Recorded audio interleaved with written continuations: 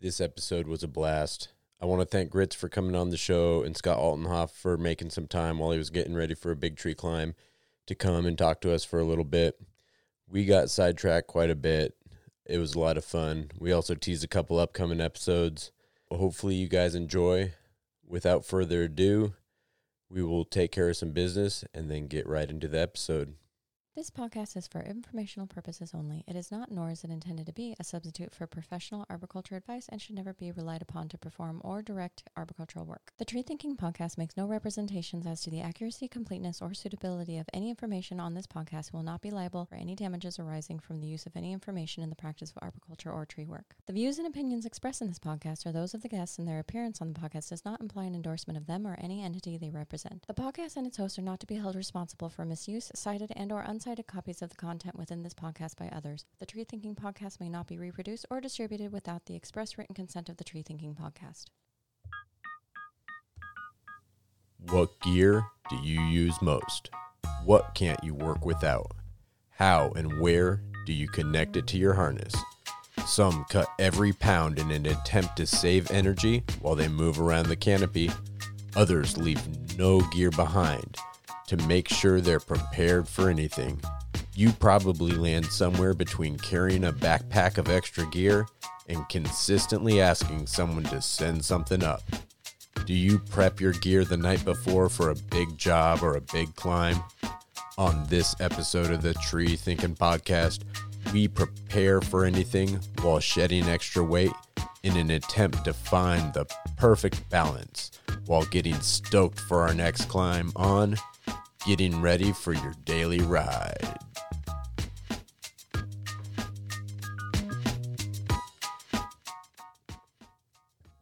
All right. Damn it. All right, we're starting over.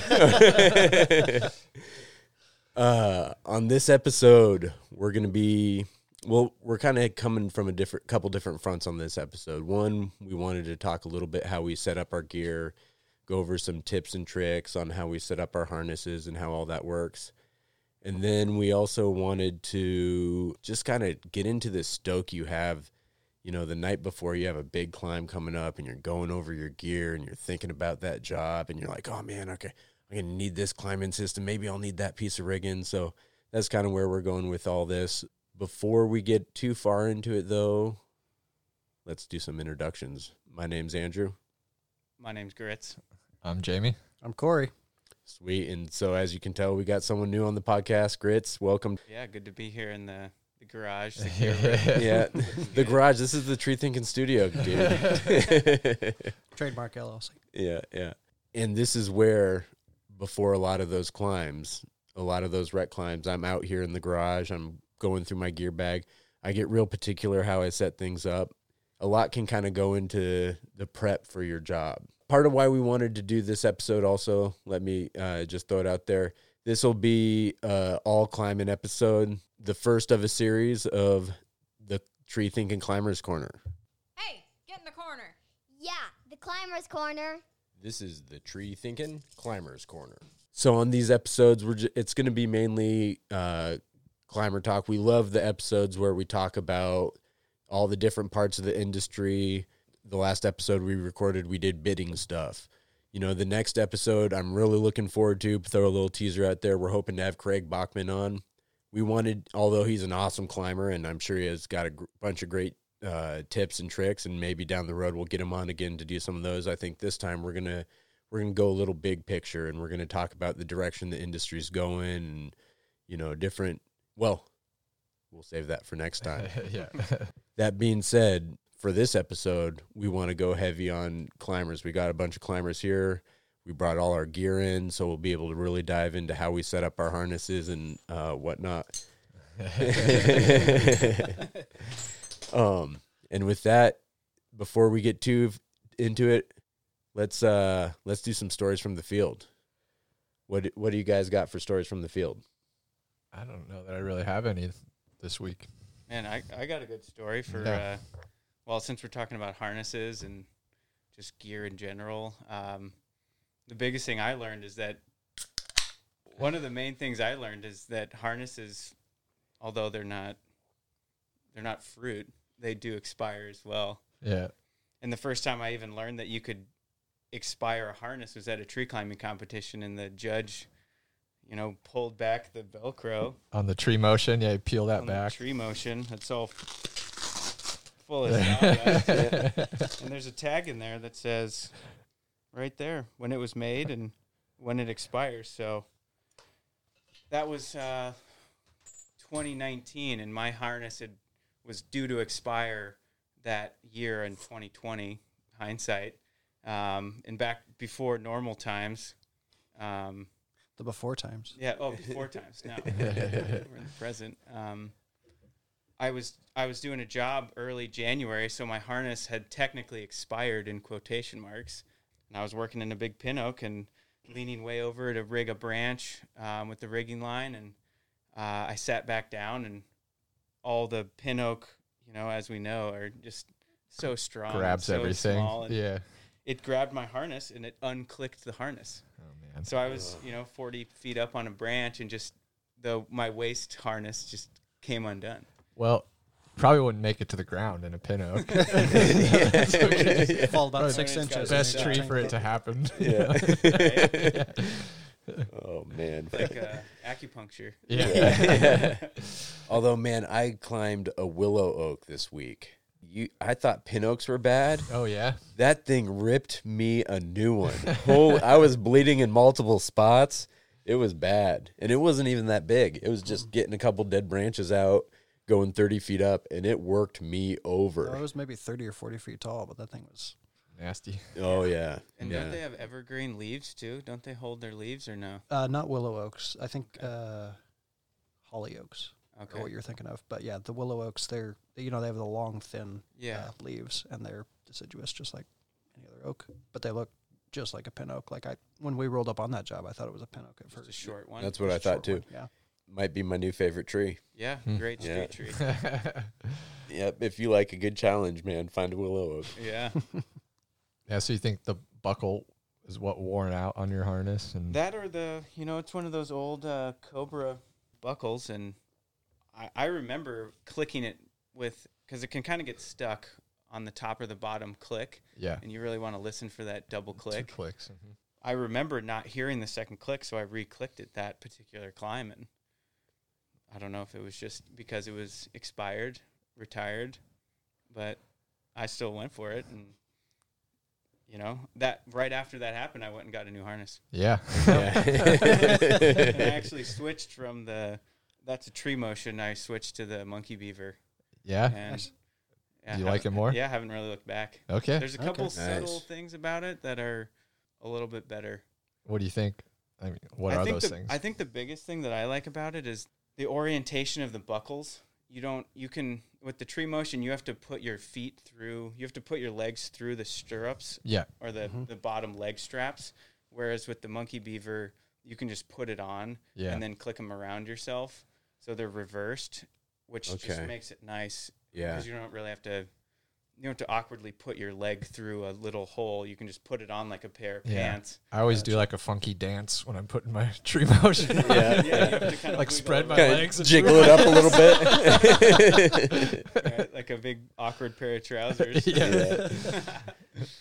Yeah, no, I've always loved the tree motion. I've had one for quite a while now.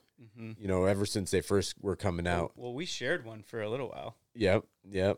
When you were first starting out, right? Yeah, that was sort of I went from a old New Tribe harness that had just D rings and Yeah. barely a bridge, Yeah. and then started using Andrew's tree motion. I mean, I love it.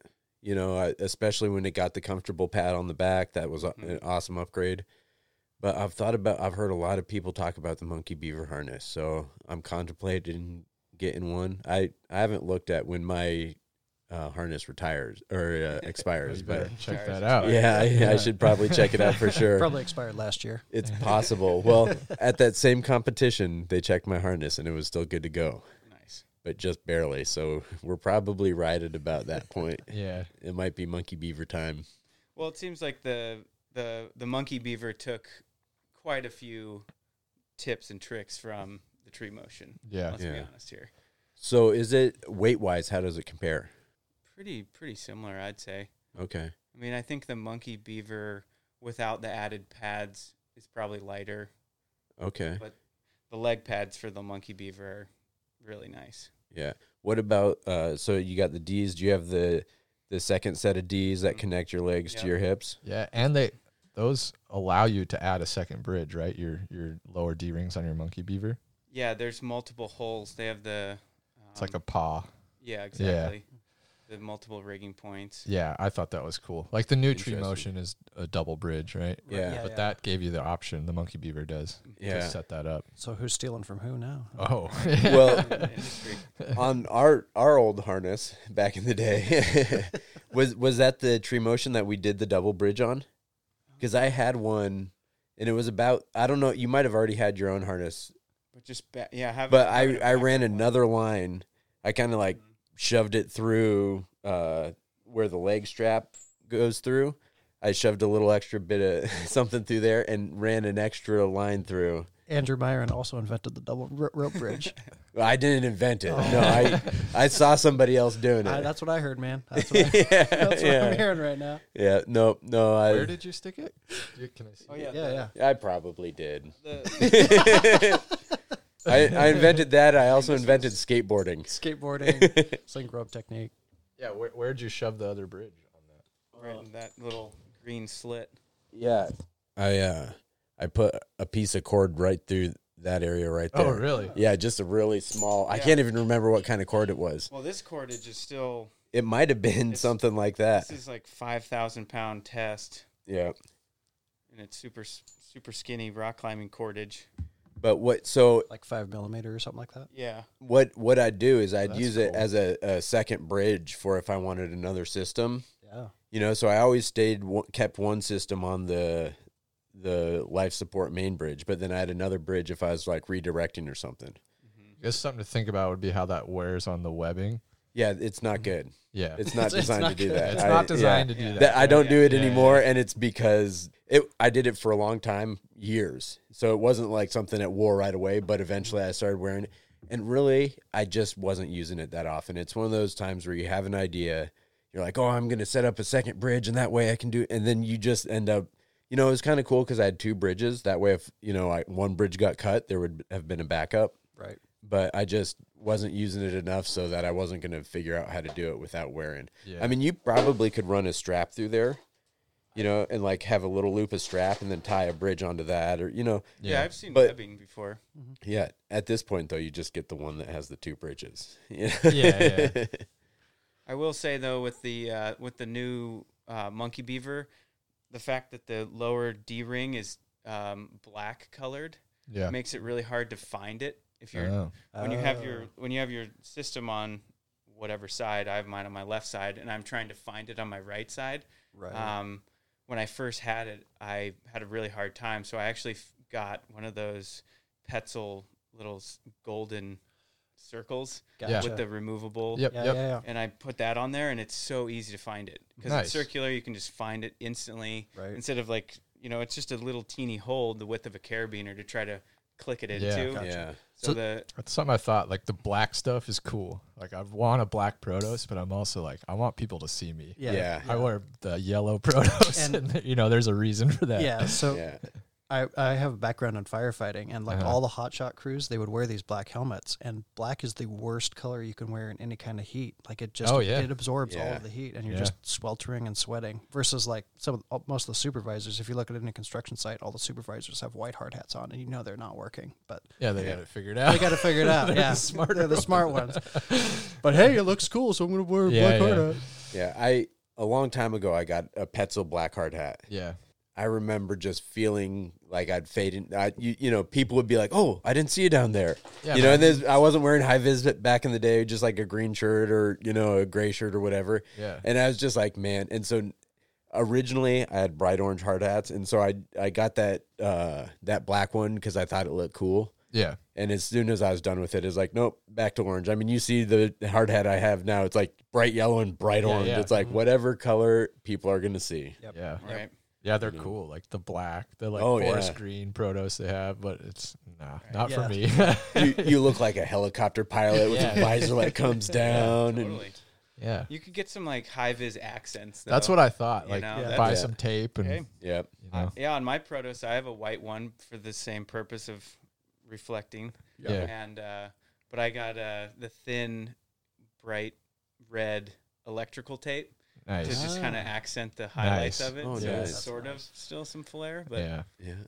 Is anybody rocking those integral glasses on the Protos? No, I thought about it, but I remember seeing something where it might interfere with your Senna. The way I have my microphone attached, it might interfere a little bit. Okay. It interferes a little bit.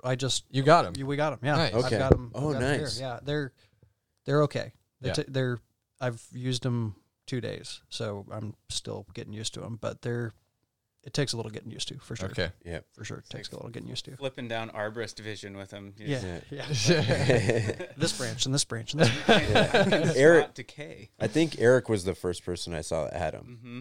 And I remember just thinking it kind of looked funny how they floated out there a little bit. Yep. And they probably work great. It just, to me, it looked like it would easily kind of be off center. Oh, or, it definitely you know, is. Yeah. Yeah. If you don't have that helmet, and I've only had my Protos for like 2 months now, and it's definitely, I mean, it's not. I haven't set it right up on my head, so it's definitely like your helmet tilts a little bit, and then it's kind of Yeah. skew. Yeah. Yeah, Protos helmets are awesome, but my advice is dial them in right off the bat. That's the advantage to them, that there's so much you can do, and you might as well just take the time and do it. Because mine wasn't comfortable at first, and it was starting to annoy me because I heard so much good stuff about it. Yeah. And I took 2 seconds to be like, all right, where's it rubbing? How do I change that? Okay, and it was done, and it's been great ever since. Yeah. Yeah, I had no idea. I mean, I've had one for a couple of years now, and I just learned a few weeks ago that you could set the pressure for Yeah. how hard Yeah, the yeah, earmuffs yeah. push on your head. Yeah. Because, when you're running a huge log through a chipper, and it just is Oh, like, man. "Wah." Like I Yeah. would put my fingers and push them into my ears, and one of my coworkers was like, "Hey, just take a flathead screwdriver and give that a turn." Yeah. Sure enough. That was the big selling point on a Protos for me. I would wear a cask with the earmuffs that I had put on there, Yeah. And I have this like tiny weird shaped head, I guess, because it was just like You have a good they head. were It's nice. beefy earmuffs. They were like beefy earmuffs, but I would put earplugs on under them Oh, to yeah. like run Oh. the chipper. Uh-huh. Yeah. Then I put on a Protos and I'm like, oh yeah, I can't hear shit. This is That's exactly what you want. I yeah. have noticed that if you don't have the right safety glasses, the helmet, you get that like sort of pressure point in Yeah. your temples, and Yeah, that's and that's why I got ours. My wife and I we run a tree care business on the side, and she was like we got the helmets, and she was complaining about getting a headache, and I was getting a headache too with the safety glasses we had, so that's why I got the integral ones. Nice. And I was like, yeah, let's try it. I'm curious how they work because you can get prescription lenses put in there. Oh too. yeah, And you got LASIK, right? yeah, Man, oh nice. laser Yeah. eyes. dude, Laser that's so eyes. cool. I still put contacts in every day. Yeah, me It's too. awful, man. Yeah, Yeah. LASIK will change your life, man. Just do it. Man, next episode. Yeah. Yeah. Laser eye surgery. Tree thinking bug. In Andrew's garage. yeah. I think there's Half a tool price. here. I got Half price. this laser on Yeah. eBay. Yeah. Craigslist laser. Yeah. Get eye surgery and hear us record a podcast all at the same time. I did get actually I'm wearing them, some safety shades from Smith.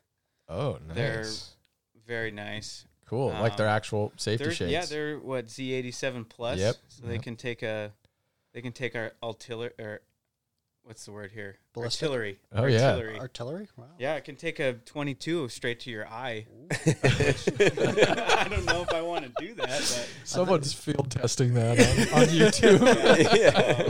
but it's hard to find. This is a shout out to the industry. Is polarized sunglasses are obviously the best kind of sunglasses, Yeah. but polarized safety shades are very hard to find. I mean, I found some on Amazon that were junk, and then my friend just gave me a pro deal for these Smith, and they've been so much better. Nice. Just those hot summer days where there's just glare. You Yeah, just yeah. Put on some polarized, and the whole world looks better. It does. Yeah. I like wearing sunglasses. I feel blind, though. I think it's because I just buy cheap ones. Yeah. It's just like dark. I can't see shit. Where's all my black gear? Can't find my bridge connection. Where's my helmet at? Yeah. That's something, I mean, you wear it every day. It's something to invest in. Right. I should Yeah. look into those. Yeah. You take a little bit better care of them, but once you see how well you see through them, it's game changer. Yeah. You'll never Yeah. be buying those $4.99 Yeah. off the spinny little Yeah. quick stop. Yep. The rack. Walmart specials. We kind of went off on a tangent from the stories of the But field, we but ne- that's all right. We Oh, never yeah, do, yeah. we never do But we're that. still talking about like your daily ride, what you wear. Yeah, every no, day, yeah, you no, know? totally. Anybody else have any stories? Any stories you can think of? In regards the- to what? Pruned a Just- tree for Ninkasi. Yeah, And what- they gave us a couple cases of beer. There you go. It's Sweet. fueling the podcast today. Yeah, this podcast was fueled by Ninkasi. Yeah, it was a cool Cedar of Lebanon. We talked about it right when I got over here, but Yeah, let's but- talk about it again. Talk Yeah. about it again, man. Yeah. Save it for the podcast. You're on the Uh, record now. Yeah, cool Cedar of Lebanon. It was like a preservation prune. They're going to be building a wood patio all around it. So we went up and just mitigated hazards, end weight, get all the dead woods. We actually like really dialed it in, like super tiny dead wood. Bling it out. Blowing it out. Because they do events out there, Oh yeah. right? Yeah, Like that's well, it's a new like restaurant thing, right? That area, what's the Better Living Room? You guys know what that? I mean, it I've seen opened a and then billboard. coronavirus hit. So Okay. I feel like, Oh yeah, coronavirus. Yeah, Do you have that- a cue for a coronavirus. The coronavirus. there's the coronavirus. Coronavirus. Yeah. But I think it's a restaurant in that area. So that's going to be like the new a dining area or whatever. So wood patio over the root zone of this tree, which is cool. Yeah. Protect it from compaction and whatnot. I guess the cool part about that tree was Becca, who's on the podcast all the time. She's a pretty new climber, and we got to do like in-tree training right away. Like the first cut was a big piece of deadwood, so I got to show her how to tie it up. Nice. We took it in a couple pieces to show her like different cuts, different methods and stuff. And she she gets it so quick. Oh man, Yeah. she's doing great. Yeah, no, she's got a bright future Yeah, in the industry. It's always awesome. I was watching a video of you guys. Either you or Becca put it on Instagram, and it was just one of those times where you're watching your buddies in a tree, like, I wish I was in that tree. That looked like a lot of fun. yeah. That and the picture you texted to all of us of like just the backseat of your rig full of beer that they gave you after the job. yeah. That was pretty sweet too. Yeah. That's awesome. That was a cool hookup. When Nate, the owner of the company I work for, bid it, they gave him beer just from coming over and doing this. Like, here's a case of beer. Nice. You did such a good job. Yeah, that bidding was- this job. Yeah. Yeah. Yeah, that's an iconic tree for down in that part of Yeah, Eugene, for sure. Yeah. I don't think other than that awesome willow oak that I was talking about earlier, That was really the only thing to. yeah, note. there's nothing of We climbed a bunch of pin oaks later in the week, but pin oaks. yeah. Well, I guess with that we'll kind of get into the discussion a little bit. We talked about how it was going to be kind of coming from a couple different angles, the angle of how we set up the harness and the angle of just the stoke of getting set up the day before the job. What do you guys think? Where you want to go with this? I don't know. I try to have my kit like ready to go for any job, Yeah. Yeah. Like I know you do like the weekend work, so you're gonna have that like it's different for you, right? Yeah, so for me, at my 9 to 5, they provide all the gear, and it's their gear. I mean, I'm the only one that uses it there. That being said, it stays at the job. And so when I do weekend work, I got my gear for that. And because I only use that gear on the weekends, I store it meticulously ready to go, Yeah. unless I've just used it. But even when I've just used it, so what I do is I've got it set up kind of with the idea of the workflow. In the top of the bag, I have my throw ball. Yeah. Because that's the first when I pull my bag out, and I've one of those Teufel burger. one of those Oh, Teufel the burger Can I get a Rope bucket? milkshake with that? rope bucket, yeah. Rope bucket, yeah. And it's the large size. So there's enough room for me to put my rope on top of it. So and your 2 kids. yeah, and my 2 kids, yeah. 2 kids, a Exactly. station wagon. Yes, everything I need, I can shove it all in there. So I'll have my rope. I'll pull my rope out. I got my throw ball under it so that I'm ready to go. I got my rope and my throw ball. Hit my shot and then, pull my rope in. And then the next thing I pull out, I got my harness. So I usually have the gear that I had from the last time I was climbing on my harness. I either got my rope wrench set up or I got my rope runner set up or whatever I was climbing on. And then underneath that, I've got my captain's hook, and then I got 2 Buckingham bags, one that has rigging straps and rigging gear, and then one that has climbing gear. And so I always try to separate those two. And so that's how I organize it all the time. So I always know where everything is. And, so most times I climb, I set my line, get my harness on, I got my gear, whatever I'm going to climb on, set my climbing system up, and then I got all my extra stuff. So my wife who works the ground, I can just be like, hey, Lacey, get into this bag, grab that. It's all right there and easy to access. So that's how I have it set up, ready to go. Mm-hmm. And then when I have a big job and, I use a little bit of everything and it's all out of order, that's when I get, but the night before a job or, night after I get back, I'll sit there and I'll put it away. Yeah. A lot of time it's before the job. So I can kind of think about, all right, on this job, it's the side work. So I bid the job. I've already got it planned out how I'm going to do it. So it'll be like, all right, I'm going to need this bit of gear, that bit of gear, and I'll get it all pre-set up and ready to go. Man, I'm getting excited. Oh yeah. I get super stoked on this. I nerd out hard. I get a kick out of, taking I have an old Delta Link that's basically just rusted shut at this point. Yeah. You'd need a full-on crescent wrench to undo it. Yeah. But I have it in my box of gear just to rack on carabiners. Okay. It's a big surface area. Yeah. And the gates don't get jammed up on it unless you have like 15 carabiners on it or something crazy. Yeah. But just getting all the carabiners dialed in, if there's a little bit of sticky pitch in there, or there's sawdust in there, using the air compressor and just blasting it out, or adding a little oil to it, and just that fluidity of opening and closing a fresh carabiner is. Oh yeah. If you know, you know. Oh yeah. Definitely. Sitting there like click, click. Oh yeah, the action on this one is good. Yeah. Click, click. I'll go into sporting goods stores that sell carabiners and just sit there feel and the action. It's like my favorite noise is the click of a carabiner. They're behind the shelf, and I'll be like, hey, can I come back there and just feel some carabiners? Yeah. Sure, if you want. I don't just buy any carabiner, okay? I want to make sure they're good. Yeah, I probably go through my gear. It's probably once every 2 weeks, like every second Sunday or something is when I'll bring it all inside, pull it all out, because I'll organize it all and do like a gear inspection, clean stuff up, and then it's all nice and organized. It's in its spot, and then I'm at the back end of these 2 weeks right now, so everything's just scattered, just dumped into the bottom of my gear bag right now. It's kind of a mess. Yeah. It's funny, but I get a little excited when I know, I'm like, oh yeah, man, I'm going to have it's going to be fun. I'm going to have to go through everything. And, you get all the carabiners on your zip line straps again. And, everything's dialed in. That next Monday is awesome. Yeah. You know where everything is. Yeah. Sometimes you got to do the full dump out of the gear bag. Oh, just yeah. Flip it over and just all over a clean surface. Oh, Just a hard reset. that's the best way to do it is dump it all out.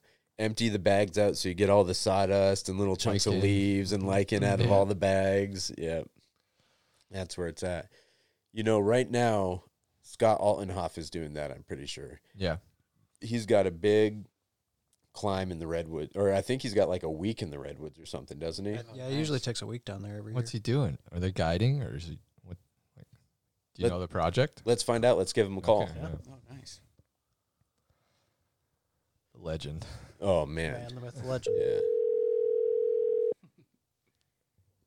He's too busy getting all he's gear ready. He's super stoked, all He's nerding staring out at a on it. carabiner right now.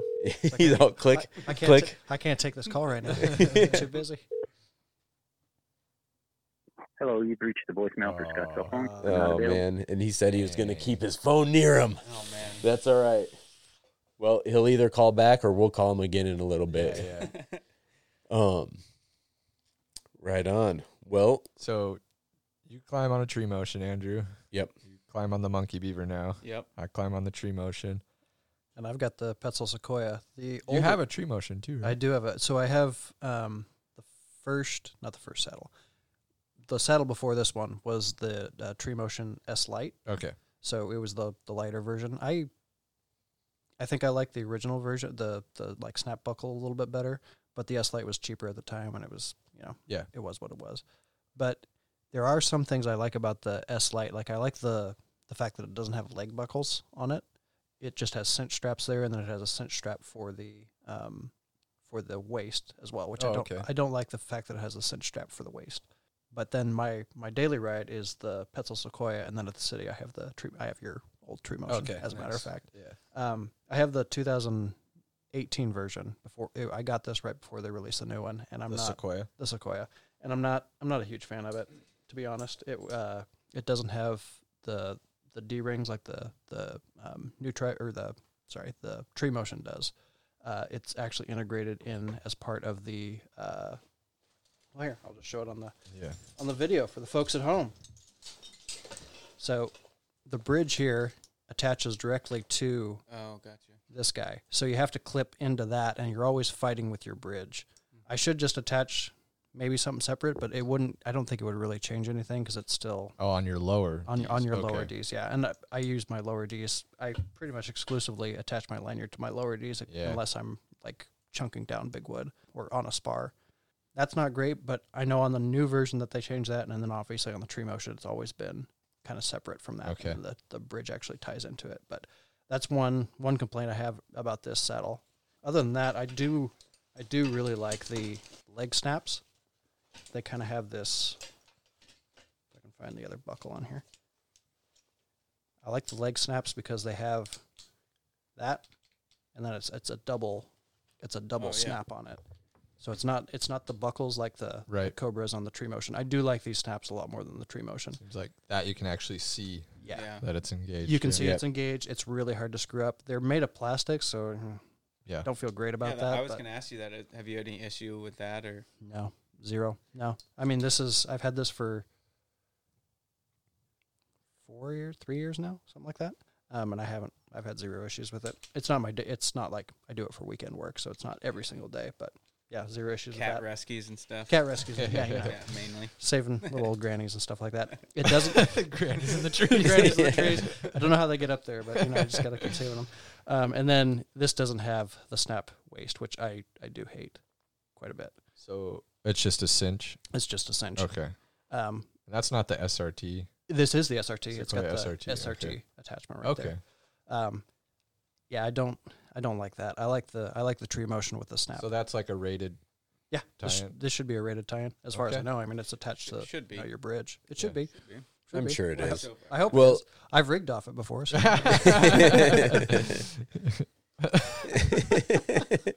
That's that'd be so funny, that image. I've got a pulley right there.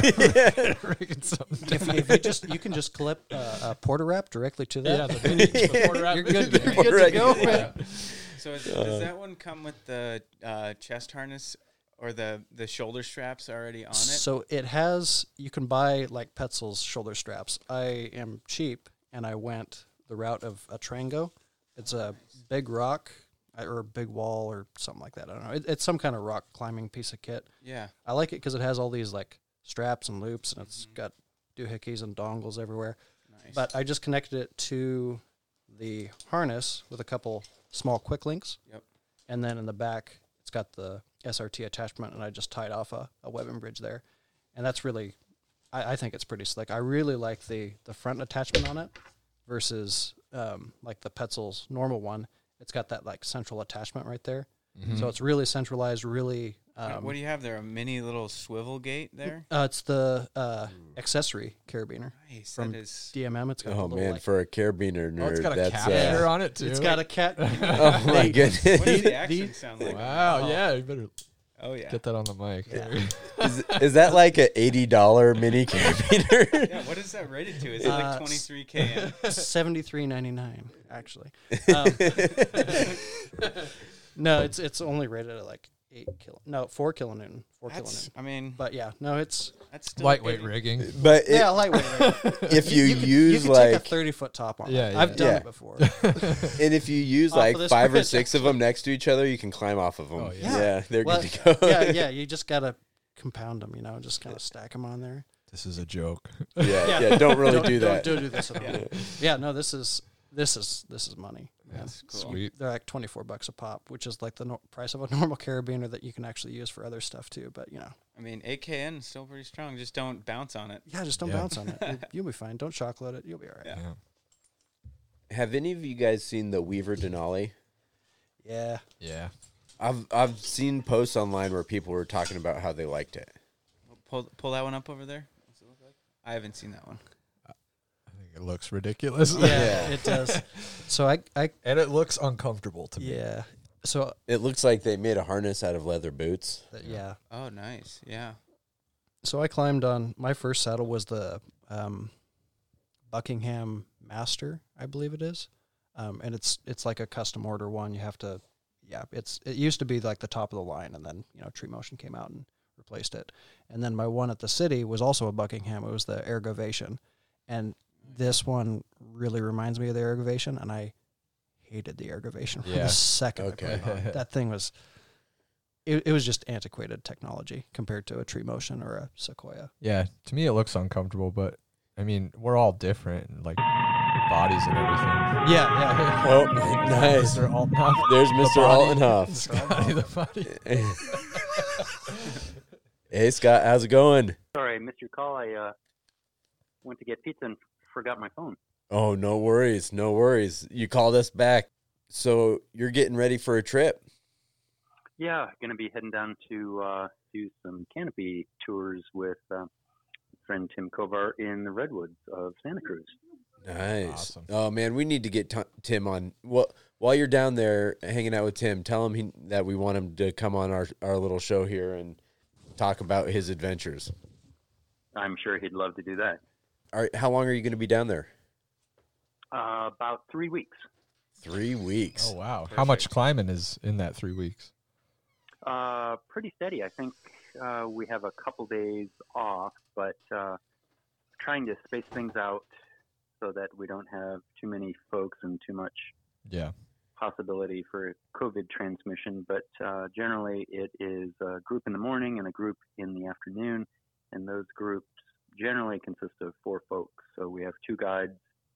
It's a monster of a tree, so at the base you basically see the person next to you, but that's it. And then, of course, as we climb up to about 200 and some feet, then the crown tapers and you start seeing folks. But we'll try and keep distance and masks on and Social distance tree climbing. yeah, how about that? It's a good open air activity. Yeah. Indeed. So Yeah. how many lines do you have set or planning to set in this huge redwood? So there are 6 individual climbing lines. So one guide with a person on either side, and the guides are at 12 o'clock and 6 o'clock, and then folks spread out and try and route it so folks don't have to dodge too many limbs and have a pleasant experience and good vistas. Yeah. Nice. Is the tree rigged up, or is that part of what you'll be doing as soon as you get down Yeah, there? that'll be the first couple days of what Yeah. we're doing. And now that we've done it quite a bit, it goes fairly quickly, but it can still be involved. Do you guys use crossbow? I can't remember. Well, there is a line that is up there Oh, to okay. minimize impact on the tree Okay. on a pulley, a throw line, and then we use that for the initial access and then set the other lines. So we've been talking about our harnesses and just what we do to set up for climbs. Talk us through what you would do on a 200-foot giant redwood climb. Yeah. Setting What up do you? people up there? What do you do? What kind of gear do you need for that job? So that is single rope, of course, as you might imagine. And because we're taking novices, folks who have not climbed ever before, we're using the tried and true Texas style of ascension. So top ascender and lower ascender with foot straps. And That's- those folks utilize New Tribe harnesses because they're nice and comfy and pretty basic, and they accommodate a broad range of sizes. That's a great setup for people just starting out to be able to, just be able to sit back, lift one, stand up, lift another over and over. Yeah, it's not the most efficient way, as we all know, but it is the easiest to take someone from ground zero and get them moving. And to be honest, if you make it too easy, which I have done in the past with more efficient systems, it's not as challenging and rewarding ultimately for those folks. So there is something to be said for having to work for the reward. So, and it just maximizes it when they can run up the tree with a rope walker system. It's too easy, and that's ultimately counterproductive. They tend to take it for granted, and then on successive climbs, they don't achieve the same efficiency. And I'd imagine with the rope walker system, you're focusing so much on the action of trying to coordinate your step and you're, jugging up the rope, that you're focusing on the climb. And on those big tree climbs, you almost want it to be so easy that they're not thinking about the climb, but they're checking out the tree and absorbing the environment around them. Precisely. That is what we're striving for, is to make the equipment as invisible as possible. And we don't want that to be the focus.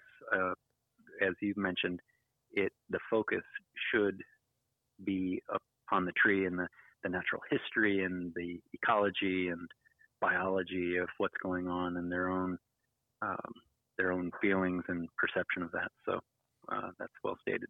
Oh, it's so great. I love getting people up in a tree for the first time because, it's kind of like parenting. When you see your kids doing something for the first time, you kind of vicariously are living through them, experiencing it for the first time. And it's the same thing taking a tree climber up in a big tree for the first time. You just get a little more stoked watching them be all stoked. It's true. To be honest, I didn't think, I thought I would become bored or that it would get old doing the same climb as many times as I've done it, but because of the interpersonal, and each time is different, the person is different, the weather conditions are different. I see something and experience something completely different every single climb, and there is something to be said for that. I have a friend on a related note who's a painter down in Northern California, and he did a year-long exercise where he went to the same spot by a lake and he painted the same scene every day for a year. And he thought it would be drudgery, but he knew it would be helpful in certain ways. And he said he grew to love it, and he saw something completely different every day. And he said it was one of the most rewarding experiences of his life. And that's how I feel with this climbing. It never gets old. Wow, that is pretty cool. But I think I distracted you going off on that tangent a little bit. I kind of want to hear about what gear. Were you trying to keep me on a focus of gear? Yeah, what gear are you packing for this climb? So, as you probably know, I've been climbing in a Petzl Sequoia SRT for years, and it's just become easy. And what I've gained familiarity with, I'm comfortable with it, and I do look forward to trying. To be honest, I haven't experimented as much as I would have thought I would, but I've been climbing for since '92, so it's been a while, and I guess I'm getting to a certain extent set in my ways. But that said, here's my pledge. I'm going to start after this year breaking out, and there's been so much innovation in the climbing gear scene. I definitely wanted to try a handful of harnesses. I'm definitely going to be in the market in the next couple of years to revamp everything, and want to start from scratch. So I'm going to really keep a beginner's mind and open perspective on everything. That said, I'm currently using the Sequoia SRT and Petzl Top Ascender. And one thing that's unique about my setup is I don't have that top ascender set to my bridge or low point. It's set to the ring on my chest, and I find that provides a really nice geometry to the setup, and then for the bottom ascender, have the crawl on the SRT, the chest ascender. So my top ascender is tied to the ring above the crawl, and that goes to my top ascender. Then the chest ascender, the crawl is next, and then a foot ascender. That's my typical climbing setup, but as mentioned with these beginning climbers, we use the Texas style, and just to keep so that I can demonstrate good technique and show that I'm doing it alongside them, I use that same setup. Yeah. And then for rappelling, we because they're novices, we prefer using the Petzl ID-S because I want to be prepared to do an aerial rescue if needed, like that, as opposed to some of the other rappel devices, which are more user-friendly for an experienced climber, but not rated for two people necessarily in the same way. Yeah, and I like the ID for newbies because if you just yard on it, if you get that panic pull, it'll disengage. Where you get the rig or one of those other ones, it just you're on for the ride. Yeah, it can go pretty fast. Yeah. Yeah, maybe you can take a minute and explain to us what you do if a novice climber maybe has a panic attack at, say, 190 feet up. What do you do for that person? One person, it caught me by surprise because she was doing so well on the way up and just kind of overcompensating. And then at one point, I spun her around. I said, "Oh, you got to check out this perspective." And she was so ostensibly comfortable. And I said, "Here, I'm going to spin you around." And when her back was to the tree and she just looked down, she just started hyperventilating. "Oh my God, I need to get down. I need to get down." And I apologized and had her focus on the tree. And so I spun her around. And what I'll generally do is have them focus on breathing and just say, "Okay, this is natural and appropriate feeling. You're in a tree, you're out of your element, and it's your body's way of saying you need to slow down and be careful." So I get them focusing on breathing and focusing on minute details of the equipment or the tree. Talking about natural history is a great thing to do. They'll often bounce right out of it. And then set little mini goals, whether it's going up or going down, to say, okay, we're going to go step by step, nice and easy, talk them through and show them, and definitely know I'm right alongside them. If they're really having a hard time, have a pick-off strap that I can reach over and just connect to them and just talk them through and just say, there's no way that anything can happen now. We're connected. But it surprisingly doesn't happen that often.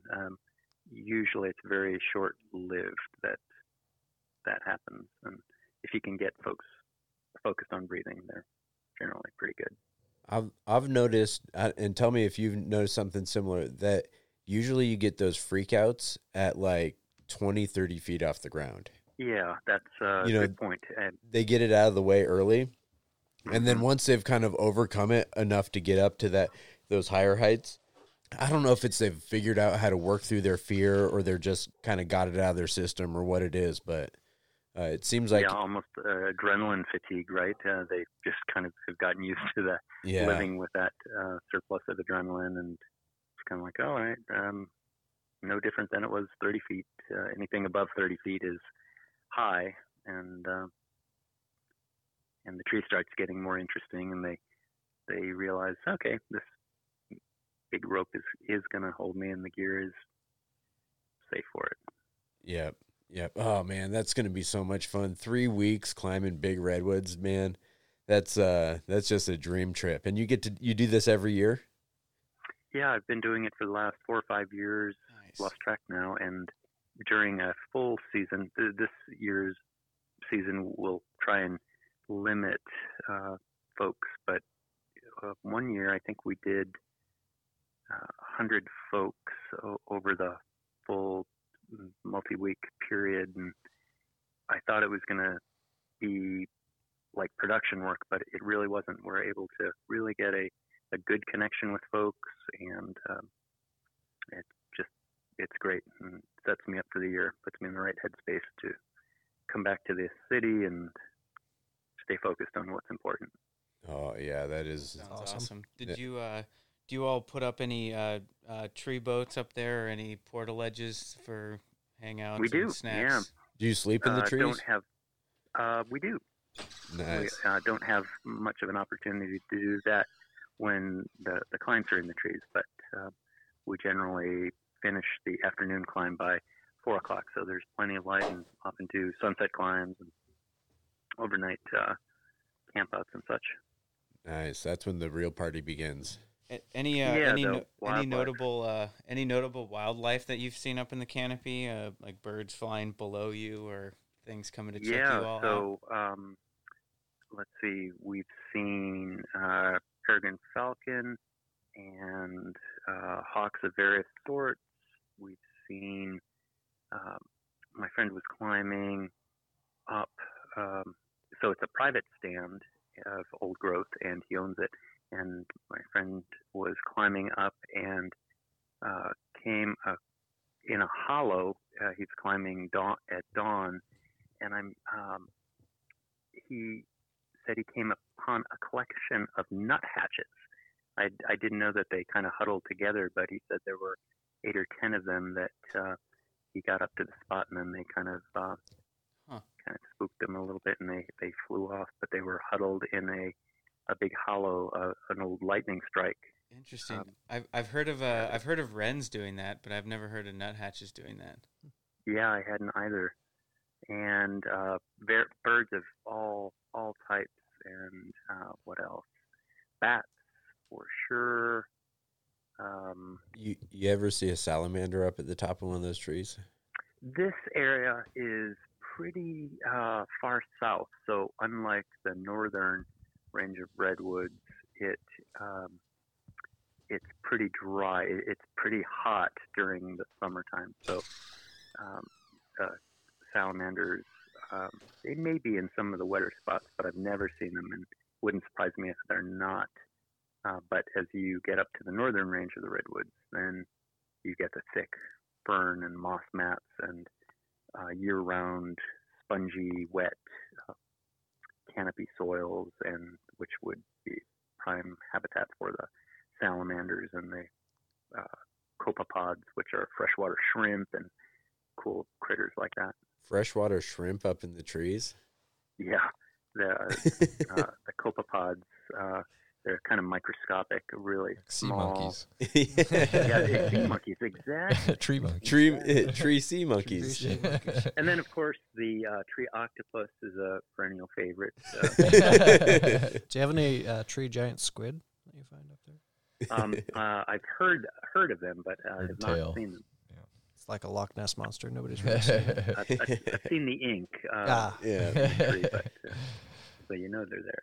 Oh, the problem is all the videos are just so grainy. You know, you Yes, can't nail them exactly. down. Oh man, that is great. So, are you all packed up? Are you ready to go? Not by a long shot. Haven't even started. You know how that goes. I totally do. We were talking about earlier how some of the best, I don't know the best times of a tree climber experience, but one of the favorite times of a tree climber experience is that when you're packing your gear before a big project or before a big climb, and you just, that stoke builds, and you know, you just start thinking about the climb. It's kind of like the night before Christmas, you know. Yeah, exactly. And kind of, oh, I forgot to get that. Oh. Yeah. Yeah. And then there's always like, should I bring the captain hook? I don't know what I'm going to use it for, but I'm definitely bringing the captain hook. That's my problem. I want to bring everything, and kind of like, okay, you'll never use it. You don't need it. You didn't use it for the last 3 times. But what if I do need it? Uh-huh. Yeah. Right on, man. Well, we'll let you get going because I know you got a lot of packing to do, and you got 3 weeks in the Redwoods. All of us are very jealous. Yeah. So jealous. Yeah, I look forward to getting you all cavorting in a old growth redwood. There's nothing like it. So thanks for what you do. Can't wait to hear what you guys chatting about. Really enjoy it. So keep up the great work and be well. Awesome. Thank you. Well, what I'll do is I'm going to send you with some homework, Scott. Figure out where we're going to do our tree thinking redwood climb in Northern California. Yeah. You find the tree and we're there. Yeah. Well, set this I think table up in we a should tree. at least discuss it on the Oregon coast first. We can practice. I think our thought processes will be a little clearer for pinning down the redwood location if we're up some Sitka spruce. I like it. Yeah. I like it. Sounds Practice good. run. Sounds great. The platform you got in Yachats, I'm thinking we might have to do an episode of tree thinking from that platform. Or up on at the top of the 230-foot old growth spruce that Yeah. has the line in it and a 360-degree view from the top. Sold. See how many we can get Okay. into. Yeah. Yep. Right on, man. Well, thank you so much for coming on and have a great trip. We'll talk to you later, man. Enjoy your All pizza. right, sorry for the dog squeaky toy in the background. Oh, no worries. Going to See you, All right. Take Scott. care. But, man, that guy is from one adventure know, to the man. next. Yeah, I wish I was going down there. Oh, my goodness. Man. We'll do it. He's not joking. He'll set up climbs, so I look forward to that. Yeah. Yeah, Sitka spruce. It's a underrated tree, really. Oh yeah. Oh, big time. I would love to go climb not the tallest one, not the biggest one, but a Sitka spruce on the coast in a big storm. In a Oh, big storm. yeah. Oh, man. Just Yeah. one that you assessed before a storm, just to know it's solid. Yeah. That's not on a big ridge, but just that would take a pounding up there. Yeah. Get that excitement. You know, just- Should be like Lieutenant Dan from Forrest Gump up there. Yeah. Call this a storm. they're so flexible and move around. It would Yeah. it would be awesome. And It'd just be like to see it, just to see the storm rolling in. Oh, Oh man. man. Oh, Like I Scott mean- was saying, he's got a cool spot, rigged up and ready to go. yeah, yeah. Some big Sitkas. it'd be awesome. What was that one? Like 230? That's what he said, right? 230. The feet. 230, but there was the one up on the ridge that we found. That one was taller, or maybe it was just higher on the ridge. so- Maybe as Wow. tall, but it's higher up. Yeah. Yeah. It's a great spot. We definitely got to make that happen. Tree thinking party. yeah. Yep. Yeah. For sure. There'd Yeah. be some background noise, but Yeah. it's all part of it. Yeah. Oh yeah. Part of the ambiance. Exactly. Yeah. Well, I really appreciated him, sharing some stories of the canopy and taking people tree climbing on big climbs. That's something that I've done in the past too, and it's just so rewarding. Actually, a program that Scott started in addition to Teresa was the Canopy Connections program Uh-huh. through the University of Oregon that I participated in as a student at the University of Oregon. He was one of the people that started that whole program up at the H.J. Andrews Experimental Forest, and just sharing the experience of taking middle schoolers tree climbing. Oh yeah. Oh man. Yeah. There's a tree up there that luckily the Andrews didn't burn at all in the fires last summer, luckily, because that's a unbelievable stand of old growth forest. Yeah, when I was working with the Pacific Tree Climbing Institute with Rob, who I know you all have Right. been on here with, and but we took several thousand kids tree climbing over the course of years, Yeah. and just the experience of putting a kid in middle school who's already awkward, Yeah. and you get a dynamic of, we tried to keep the kids in groups of 8 or less if it was possible, Right. but you'd get the kid who's popular or Uh-huh. whatever, Yeah, the yeah. ringleader, and then you'd get the shy person that was just not really comfortable. But once you get on ropes, the whole scene changes Yeah. completely, and just you learn so much about yourself and just the people you're with when you get on rope, and everything changes. And it's just so cool to be able to see that and share that with people who Mhm. have never experienced that before. I appreciated talking to him and hearing his stories. That's pretty cool. Kids around here get that opportunity, Yeah. Or is that? I mean, I'm sure there's still climbs that kids can go on around here. I know Kovar, he does a bunch of. I actually did some work before the pandemic. We did some work for him at Staten High School, I believe it was. I went up and I did some like deadwooding and stuff, but he took some of the kids there at the.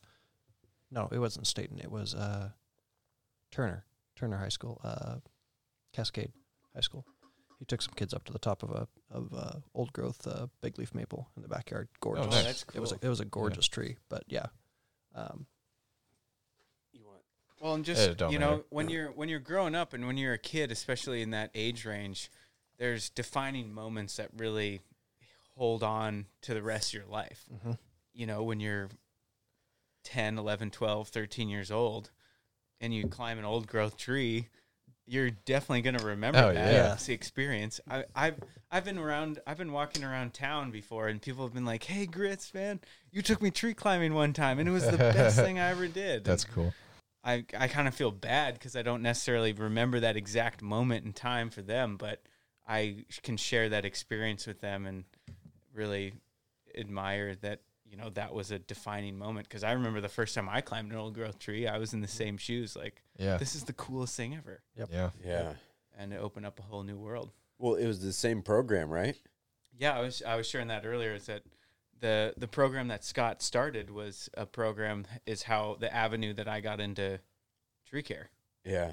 So Do you remember the first old growth tree that you climbed? The first time where it just like, you know, you got over 100, 150, 200 feet, whatever, and it just blew your mind? yeah, it's the same tree that we had taken so many middle schoolers climbing. I was the facilitator on the Canopy Connections program, and we did it as a sort of pilot climb before we had any of the middle schoolers on, and just, you know, your whole world gets turned upside down, because I had never really climbed a tree Yeah. other than just free climbing smaller trees. But then being able to climb ropes up to the top of an old growth canopy is just totally unlike anything you've ever done. Yeah, that was up at H.J. Andrews. Yep. Yeah. The Yeah. Andrews, the infamous Andrews, where there's quite a bit of trees that have been rigged. There's a lot of them that are over 250 feet tall. One of them, you know, your firstborn, Malia. Yeah, Malia. We talked about that on the Nice, yeah. on the wildlife Oh, episode. that's an epic tree. I mean, it looks more like a rocket ship than a tree, because the first limb is like 200 feet off the ground. literally. And the day we climbed it was the day that Rob met his now wife Sarah, and the day that that Lacey gave birth to. Yeah, the day I Malia. became a dad. Yeah, so Yeah. pretty epic tree, and it's got to be over 300 feet tall now, because I think when we climbed it, it was 299 feet and like 5 inches or something. Yeah. It was just barely Yeah. tall. That's Barely another underneath tree it. thinking trip. Yep. Only one way to figure out if it's Yeah. 300. We gotta Take a tape measure up there. Yeah. Yeah, take the tape measure and reset those straps up there, because they're probably getting a little tight. A matter of fact, what we should do is after, you know, we need to put some dates on the calendar this summer. Yep. You know, plan out, you know, whether, because we got 4 or 5 trips that we want to do by now. Yeah. So we need to, maybe we just say like the last weekend of every month we go, we Climb go a on, big tree. I'm go down. climb a big Different tree. Yeah. species. Hey, We should try to figure something like that out. That's cool. I'm Well, down. Let's do it. the other big tree that's not recognized so much is the ponderosa pine. I Oh. think Yeah. going Oh, over to yeah. Eastern Oregon and climbing a huge pondo would be so sweet. Oh, and you go up a big pondo, and it's an experience, It man. is. Yeah. Those trees are no joke. Yeah. Huge. Yeah. You talk about like they have such cool. Ponderosa pines are one of my all-time favorite trees ever. Nice. Oh, yeah. There's just so many reiterations. Like Doug firs are cool. Don't get me wrong. Old growth Doug firs, old growth Sitka spruce, they're so cool. But there's just something about the reiterations of a ponderosa pine, an old growth ponderosa pine that are just they're Yeah. cool. The first old growth I climbed was a pondo down in Southern Oregon, and it had just a little bit of a lean to it. So Oh, where our yeah. tie-in was, like the ascent was just way out in the open. It was Yeah, really you're like cool. 50 feet out Yeah, from the you're trunk. not or even something. close to the Yeah. trunk.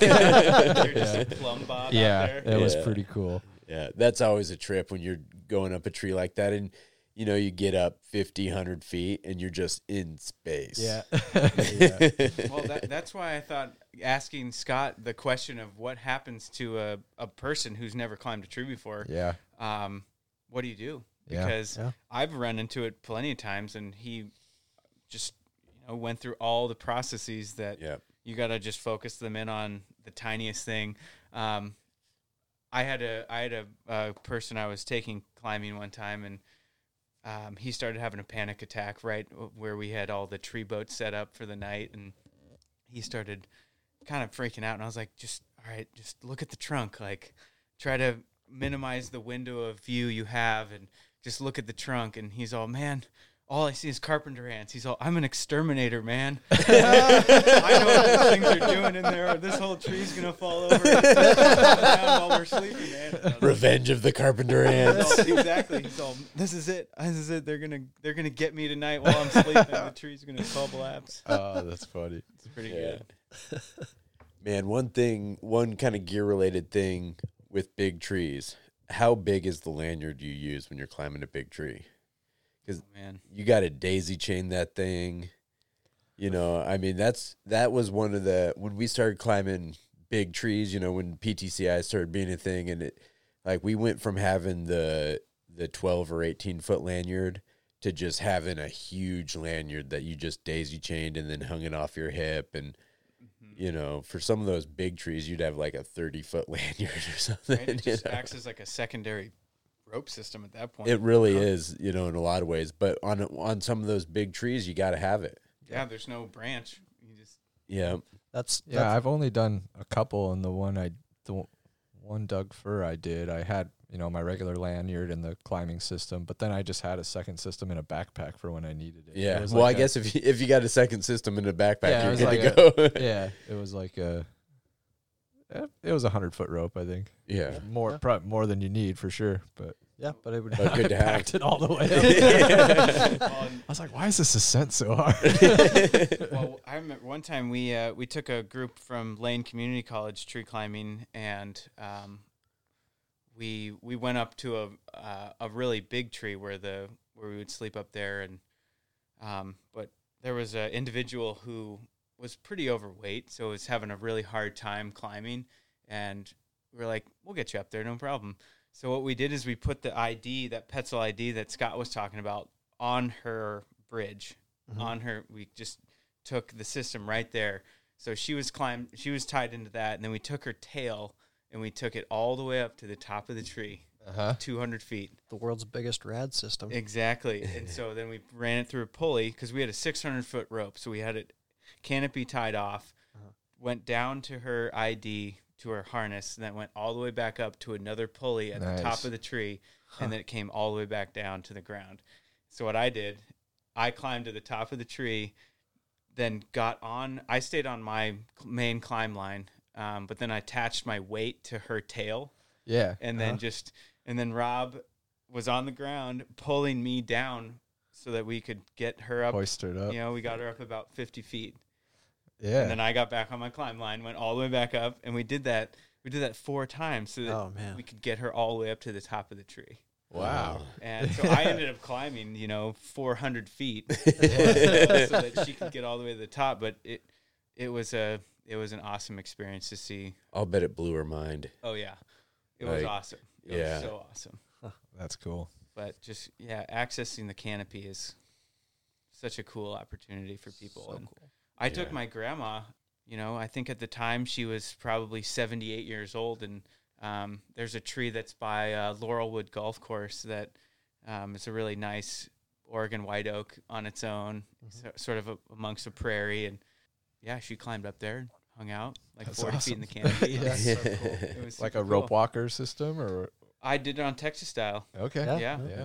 It's just straightforward, and then you can really push on people's backs to get them Help to them push up. the sender up, and up they go. Boom. Awesome. It's awesome. Yeah, going back to the longer lanyards, what length of lanyards do y'all use, like in your daily ride? What's your I think it's about 22 feet. 22 feet? Yeah. I used to climb with just like a 12-foot lanyard. And then I honestly think it's when I moved up here. So I was in Ashland, and the trees on average are smaller. We do have big trees, but I would say on average, the trees I were working on were a lot smaller. And I come up here and start working with you guys, and it's just big trees all the time. So it really changed my game. And I've started using my lanyard more as another climbing system than a work positioning. Yeah. Yeah. Nice. So then I wanted it a lot longer. Yeah. And the way I manage that length is, have you seen those little plastic lanyard manager clips? Yeah. Yeah, so I have 2 of those. So it makes, your main loop in front of your adjustment system, and then 1, 2, 3 loops behind it, and then I daisy chain the rest of it, so it all stays pretty nice and tidy. Nice. Anytime I'm done, using the full length, I'll just take the time to put it all back. Yeah. It all hangs about knee height, when I'm done. Pretty sweet. Not catching anything. I know you rock the bag. I rock the bag, and 25 foot is like the minimum for my Yeah. Nice. lanyard. Yeah, I'm more comfortable on like a 30 or 35 foot lanyard. I like really long lanyards. I use them as a secondary climbing system Sweet. on like long limb walks. You can like get out there and you can, it's the way that I love to climb. I've been noticing too, if I plan it well enough, since the lanyard's so long, I'll see like, okay, the next 4 cuts, I'll be able to lanyard in once if I plan it right and I'm still positioned well to do all those. Yeah, man. Tied in twice the whole time rather than retying in twice for every cut. Exactly. Yeah. Yeah. That's one of the things I've found about it too. I've just recently actually started running with a double lanyard. So I've got I use the ART positioner for my primary like friction point. And then on the tail end of it, I have another system actually. Oh, on the same same lanyard, yeah. Cool. Give us a jingle. Give us a jingle. I was thinking about bringing a whole nother like shorter lanyard system. That wouldn't be a bad idea either. But I carry 30 feet of lanyard, so I figured I'd just use that. But yeah, I've just got another just coiled in the end of my bag there. Just another Nice. Prusik and Prusik mining pulley and 2 carabiners, and they're just tuck in my bag. And I used it on a job actually last weekend, and it's a game changer. I'm never going back to just a single lanyard. We had talked about it, and then you sent me a picture of it while I was in this black oak that I just like muscled my way up this leader. And I was like, man, I should have like brought the double lanyard like we were talking about. And then you sent me that picture. Like, great timing. I could have just used that. So what I did the other day is it was this big widespread big leaf maple. And so I brought the Captain Hook with me. Captain Hook. And I probably have a good like 30, 40 feet on the Captain Hook. I would, throw that out, pull myself over to another section. Because I had it on me, I'd just coil it up and hang it on my belt. I started using it kind of like like a positioning lanyard. Yeah. Where I'd be tied in with the other lanyard. I'd still be tied in twice. But then if I needed to pull myself out of the way, I just take the Captain Hook, hook it onto something. Nice. Like, because I got my unisender on it. So I just tighten it up on the unisender. And I started almost rope walking out with the Captain Hook as an extra, third point of contact. So I was super stable. It's not something you'd want to have on all the time because it definitely is another, carrying a whole rope and whatnot. But man, on those long limb walks, those where big you've got wide like, spreading, where you've got a limb, like it would be perfect if you could just like tie into the limb that's like 40 feet above you. No, Captain Hook is the best thing ever. Man, I've been having fun. We talk about it so much and joke around about it, but I end up using it more. I'll send you guys pictures of like the Captain Hook set just because we joke about it. But man, when you start using it on the regular, you find spots that you wouldn't think about using it. Yeah, but because you have it there, you just clip it on and you got another spot. Yeah, can I have a tree thinking confession right now? Yeah. Oh no. Yeah. I've never even used a Captain Hook. Oh, I've seen him. Yeah. I've seen a lot of different mock-ups of the Captain Hook, like the bent piece of tubing, Yeah. but I've actually personally never used a Captain Hook. Yeah. Once I think it's a cool piece of kit for the right job. For the right job. And that is every job. Corey's obsessed. The thing about it is you got to have it in your bag ready to go. And I like to have it coiled up, and I'll have it coiled up and set so that it has a carabiner on it, the unisender's on it. So I don't have to, be like, oh, grab a lanyard, grab the Captain Hook, tie it on. I can just say, hey, Lacey, clip the Captain Hook on. Yeah. And, she'll clip it on, and I'll just start using it. So how do you get it back after you have it set? I mean, you kind of like get some slack on it, and then you like do a forward flip, and it comes buddy, out. it's got an auto orientation. You're You getting just gotta excited over you gotta flip it, and it'll just do what it wants to do, and it'll come back to you. It's great. Okay, I've noticed it'll okay. grab everything you don't want it to. Everything you Yeah. don't want Yeah, it it to. will. There's an art to the Captain Hook. Yeah. And I'm not a master of that art. So Yeah, there's an art. I bought it originally for a job. We were doing bird habitat in like this old logging stand. So we're going Nice. up and killing the tops of these trees. So these tall Improving firs, the tops. improving the tops, girdling.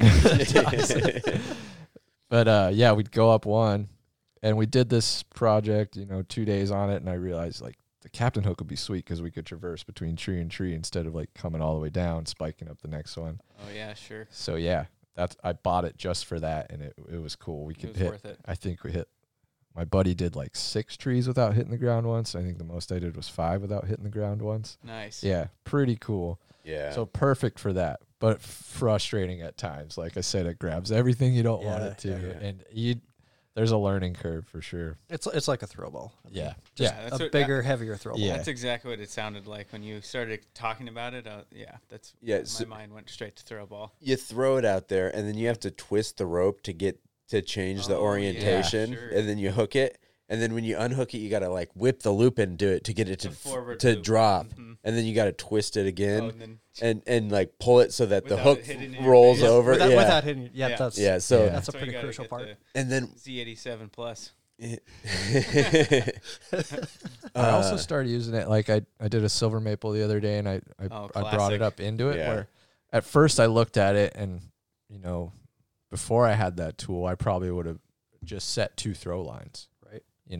Been like, okay, I'll climb that side of the tree, and then I'll come down and we'll climb that side or whatever. But yeah, I was able to just get the Captain Hook over there and hoist myself over. that's exactly the maple I did. How it worked.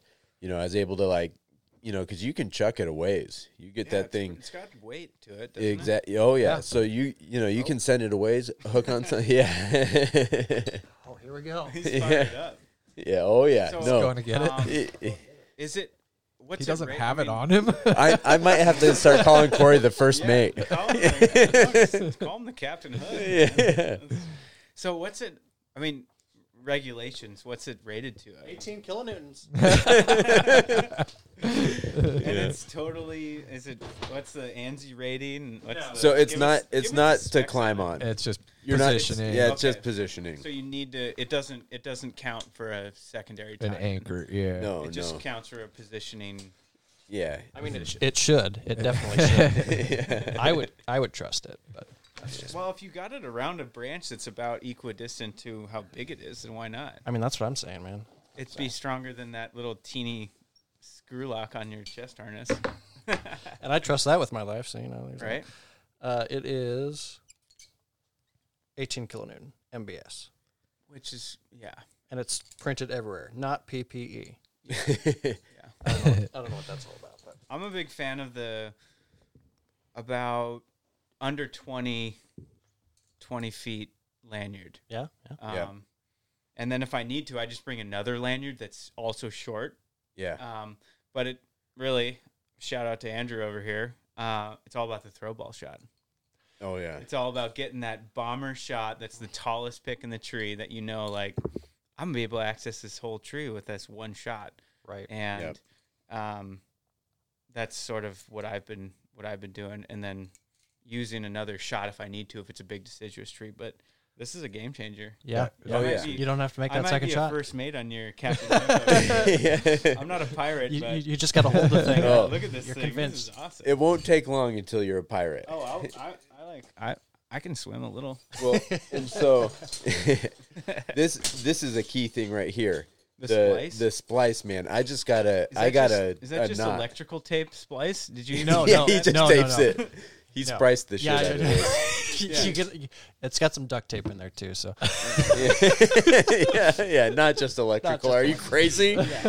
so it's not life rated, not like safety rated or anything like that. So I just used some 75-pound test line, just like some sewing line, and then I just sewed the fishing shit. line? Not not fishing line. It's no, it's not rated for that. It's just like sewing that they use for big heavy stuff. So I just sewed it a shit ton with that, and then wrapped it with electrical tape and duct tape, and then electrical tape. So Nice. that's what's going on there. Yeah, that's a pretty slick bag it's got in there. I mean, I've definitely found some really awkward bags that don't hold themselves up so well. Yeah, so you can buy it with. I just went my own route, and because I'm cheap, and I just tried to piecemeal it together. But you can buy like the full kit with a spliced eye on it, and then like 35 feet of rope in that bag for Same rope or different rope? different rope. That one's just an HTP static rope. But What's you the rope that comes with it? Sirius or something like that? yeah, it's like a double braid, I think. Sirius Yeah. XM? Yeah, Sirius. Yeah, Sirius satellite, Nice. satellite rope. You Yeah. jam out while you're captain. Yeah. Yeah, no. It's awesome. I just got some old 1/2-inch climb line on mine, Okay. but I think I'm gonna get a piece of spliced rope, probably 50 feet of it. I know a guy who can hook you up with that. Yeah. Well, we're gonna Corey's gonna set up a splicing episode. He's Oh, working on sweet. it right now. Working on it right now. Cool. Yeah. I was trying to Yeah. splice some blades the other night, Oh yeah. and it was like used rope. Like, so I don't know if that's Yeah. way harder, but I was like killing my hands trying to do that like final berry. Yeah, it's tough. Yeah. It's tough. Yeah. Did you do the used spike?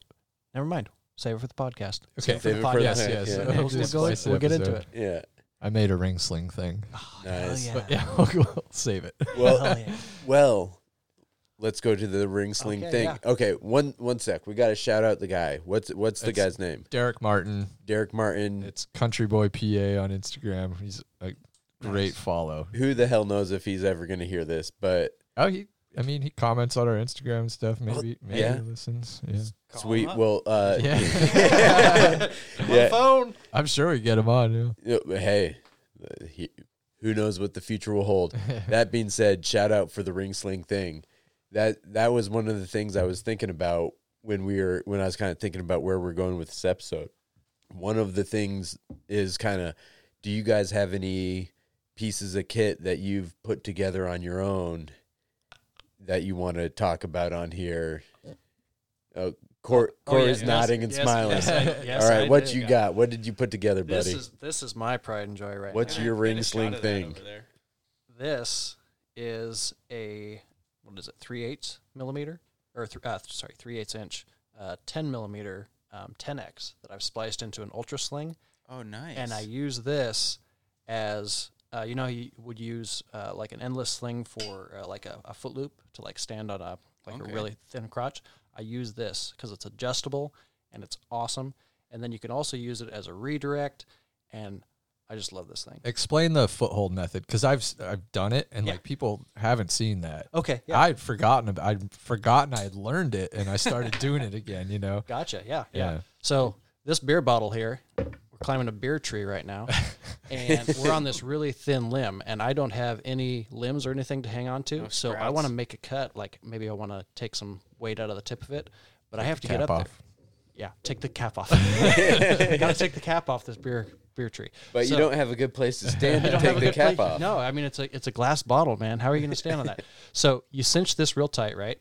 And then here's where your foot's going to be, right? You step into that, and then you can have a nice little stable position. Yeah. You're right on the trunk. You're not wearing spurs because you don't want to spur a live tree Unless you're killing it. unless you're killing it. Yeah, I find it sad that I have to say that, but yeah, there's people out there. And so it's just an ultra sling, but that gives you like options for your Exactly. foothold. That's cool, Exactly. because I've definitely stuck my foot in a loopy and then be like, oh, whoops. Yeah, yeah, exactly. Descend a little bit. Descend. So you Kissing could also your knee. use that for like a hoisting a branch or Mhm. mid tying a branch or Yep. I am working on doing another. Jamie turned me on to the ring sling thing from what's Derek it? Martin. Derek Martin.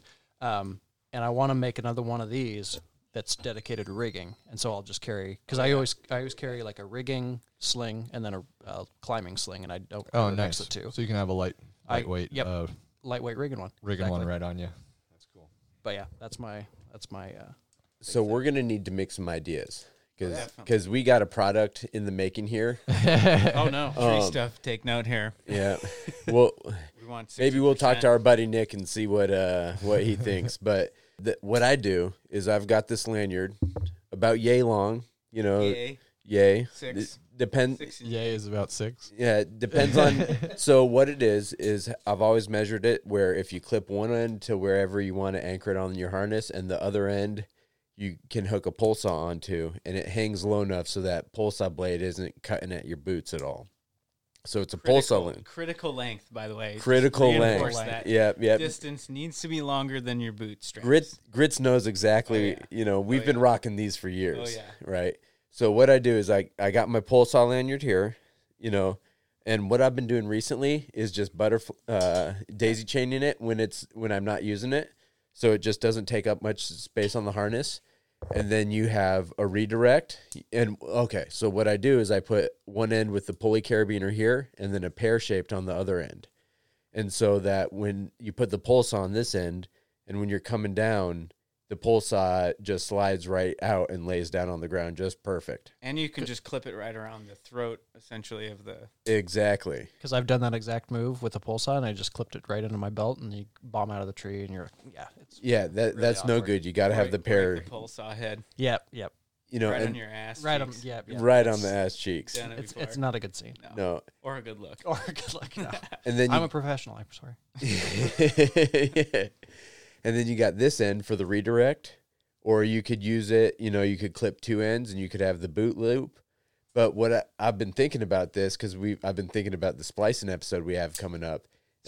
Splicing. And putting an infinity sling in here also. That would make it so cool. Might just bring it to another level of adjustable. Mm-hmm. And so we're on to something here. Well, and if you made it out of like am steel or something super strong, then it could yeah. be lightweight. Yeah. So I was thinking about different ideas we could improve it. And like because you can see I've been using this one for years and it doesn't have any pole saw marks on it or whatnot. But theoretically, there is a pole saw blade hanging over here, and it is a little bit roughed up there. A little bit of wear. Let's be real here. Yeah, but I mean, this is years old, right? That thing's all messed up. It's all taped up. You can climb on this shit, okay? Come on, y'all. But I wonder if there's something you could put, whether you could sew some tubing onto it, or something to kind of protect it a little bit. Yeah. The Cobra. The Cobra support system. Exactly. The Cobra sheath for the standard size fits over the ropes really nicely. So something like that. I was thinking if we did some sheathing for about this much on this side and then infinity sling on this side so you could adjust it there. That's money. I'm just evolving this thing here. Sweet. It'd be sweet. And then, you didn't even mention the best part of that application right there is the zip line. Oh yeah, you got an instant zip line. You got one branch. You're like, I got this sweet branch I could zip line out right now. I got one huge branch. You got the pulley on this side, so you got an instant zip line. Oh, it works great. Tight. This will fly right over the top of that chimney. No problem. Do you have one on your harness too? Yeah, I actually took that thin 5,000 pound cordage, the really thin stuff. So I actually just have the same setup, but I just keep it in a pouch now. Nice. So I've actually been trying to avoid... That's so cool because, how long ago did I show this to you? I don't know, probably 7 or 8 years ago. If not more, right? And then, so he's evolved it in his way. Right. I used to, and when I showed it to you, it probably was with Beeline. It was probably with Beeline, but I mean the same roller, the same idea, just roller with and I've actually changed it to a steel carabiner. Okay. Then I know it's just even more bomber, so I can feel able to rig it off of something. Yeah. Right. But it's still a big pear-shaped steel carabiner like that DMM. Yeah. The big one. Yeah. And then the other great thing is when you have a big branch that you can hold it. It's not so heavy that you can't hold it, but it's too awkward to grab. Totally. You wrap this around, clip it on, and then you can hold this.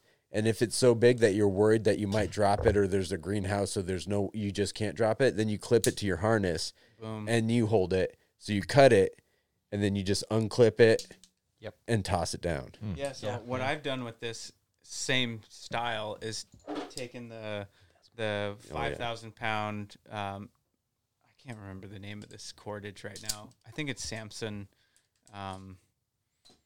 Dyneema it's some kind of Dyneema, but it's super strong.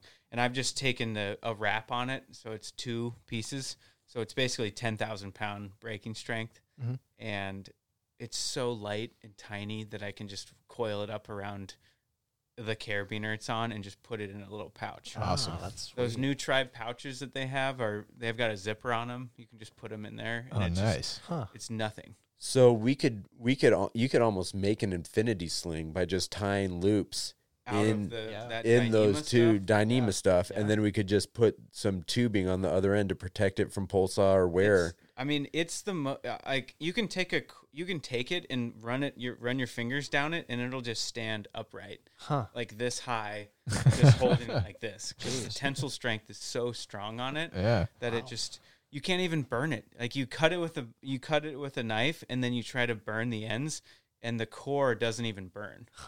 What you have to do is you have to pull the sheath down, cut the inner Dyneema out of it, and then pull the sheath out and melt it down to that point. And that's the only way to make it worthwhile. I kind of want some of that. It's super awesome. So we need to gotta find kind that of develop this. We need to do some figure out different cordage. We'll try splicing some. We'll try tying some knots. I think we should develop this into the tree thinking lanyard loop or whatever we call it. Yeah. Well, Cool. it's so nice. It's like having an extra person up there with you. It really is. Man, here we are. You can even talk to it. Like, hey, buddy, can you hold on to that for me? I sure can. Sweet. I sure can. It's awesome. Yeah. I mean, redirects, false crotches. It's just right there for you. Cool. And then I even have the tiny little. It's actually funny because we went back to a job several years later, and there was Jason Seppa had left a strap and a pulley in the tree, and it was an old CMI mini pulley. Zappa. The purple one. The purple one. Yeah. That are rated for like 6,000 pounds, but they're tiny. Yeah, they're awesome. And it was just up in the tree for who knows how long. And Seppa left. he just That left is it up so there, and I funny. climbed up the tree and got it. And I was like, oh, well, this is definitely mine now. Yeah, So screw it's you, just Seppa. It's the perfect utility pulley because you can put it on midline, no problem. And it's just as strong as, that sort of midline pulley system that it's not adding a bunch of weight to your harness, but it's just that key piece of equipment that you need when you're in a pinch. Yeah. Yeah. Yeah. So what all do you carry on your harness? Obviously your strap thing. Yep. Like what else? So I carry that, and I put that on the middle ring on the back of my harness, and it's just daisy chain, so it takes up almost no space hanging off there. And then I'll carry like a micro pulley on a carabiner with a strap, so that I just have a lower down if I need it. And then I'll carry. I usually try to keep ideally a steel, but sometimes another, some kind of extra rigging carabiner or two, just because you never know when you're going to need a carabiner. And then, your handsaw. And then I carry a chainsaw lanyard. For whatever reason, I just always have my chainsaw lanyard on my harness. Yeah, I do that too. I don't carry it on the saw. I keep it on my harness because you never know Me when. too. And that's the bare bones. A lot of times when I'm climbing, I'll usually have some ascenders hanging off there because I just ascended up the tree.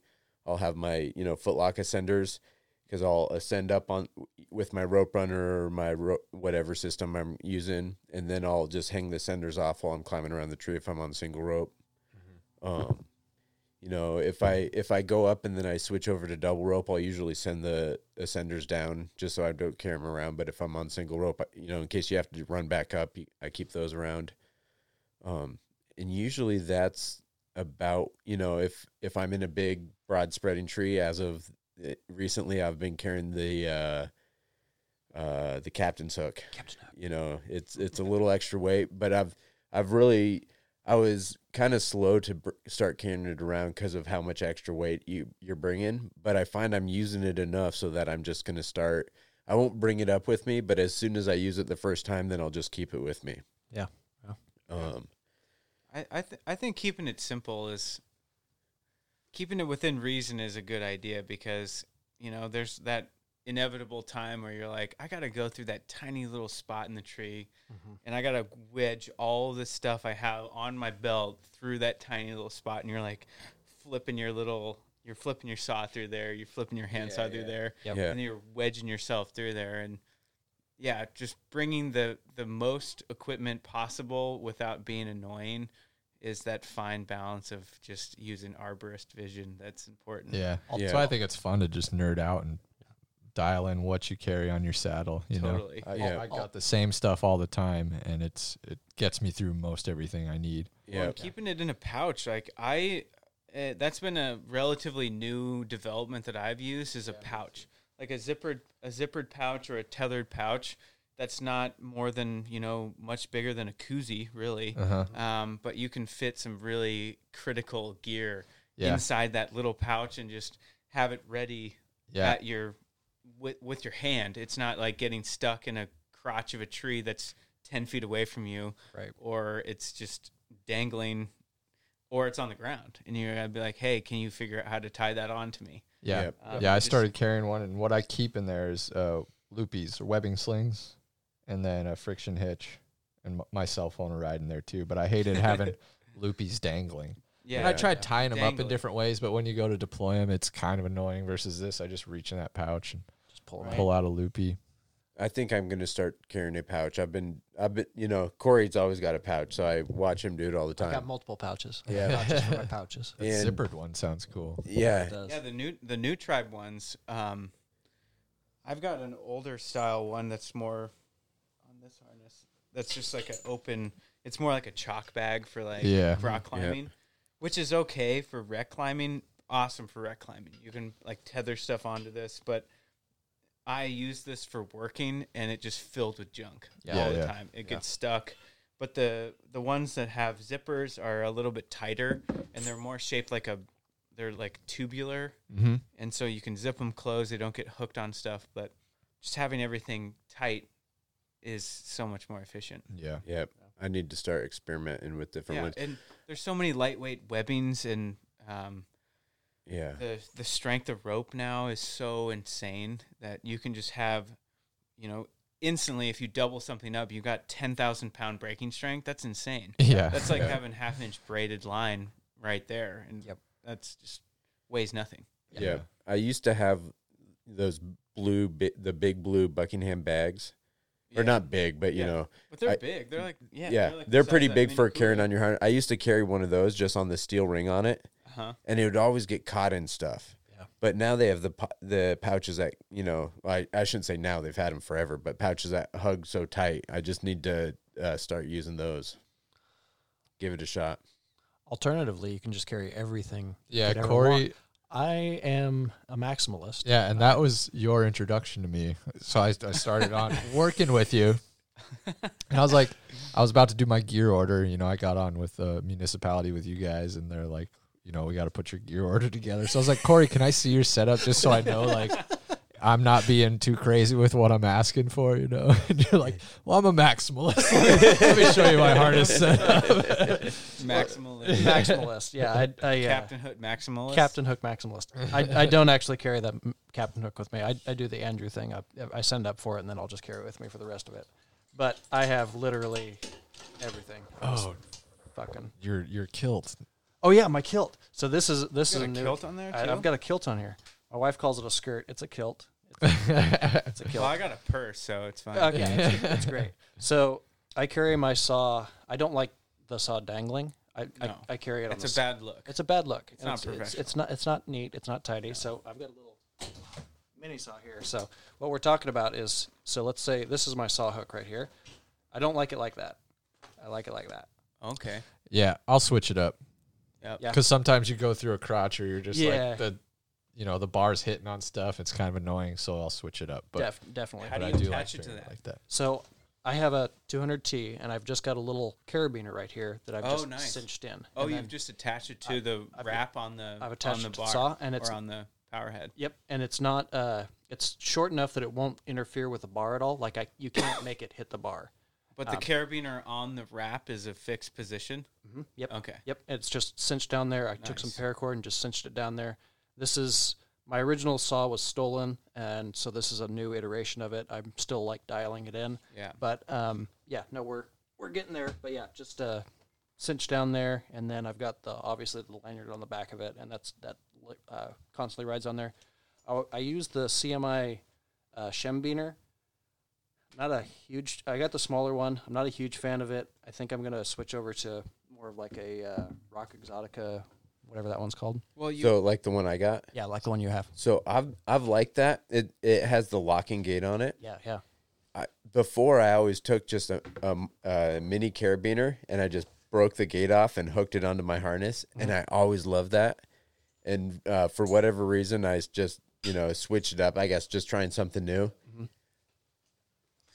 Like that one. I go back and look forth. at this is the old. Where is this it? is my old style. It's the old school one. Yeah. You know, I went to any of your home improvement brass clip, The best Home Depot has to offer. and then welded or angle grinded off the clip.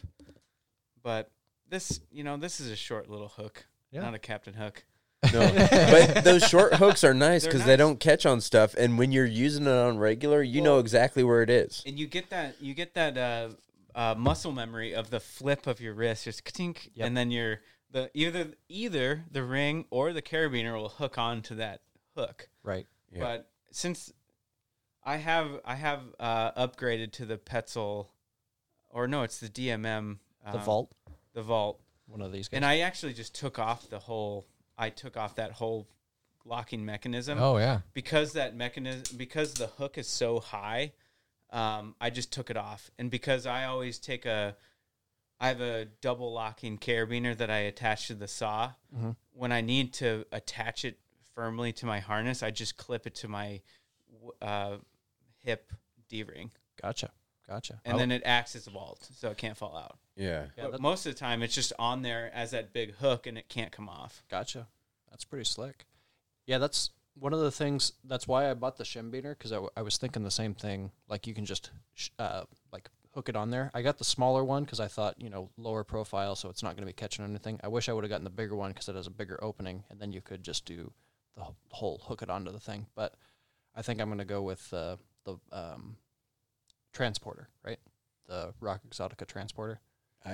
Maybe. Whatever, I don't know. Whatever that one is. Wait, so what's the one you have there? That's the vault? So this is the vault. It's the locking gate Okay, vault. the transporter is the other one. It's the Yeah. Rock Exotica's one. And I've really enjoyed it. Yeah.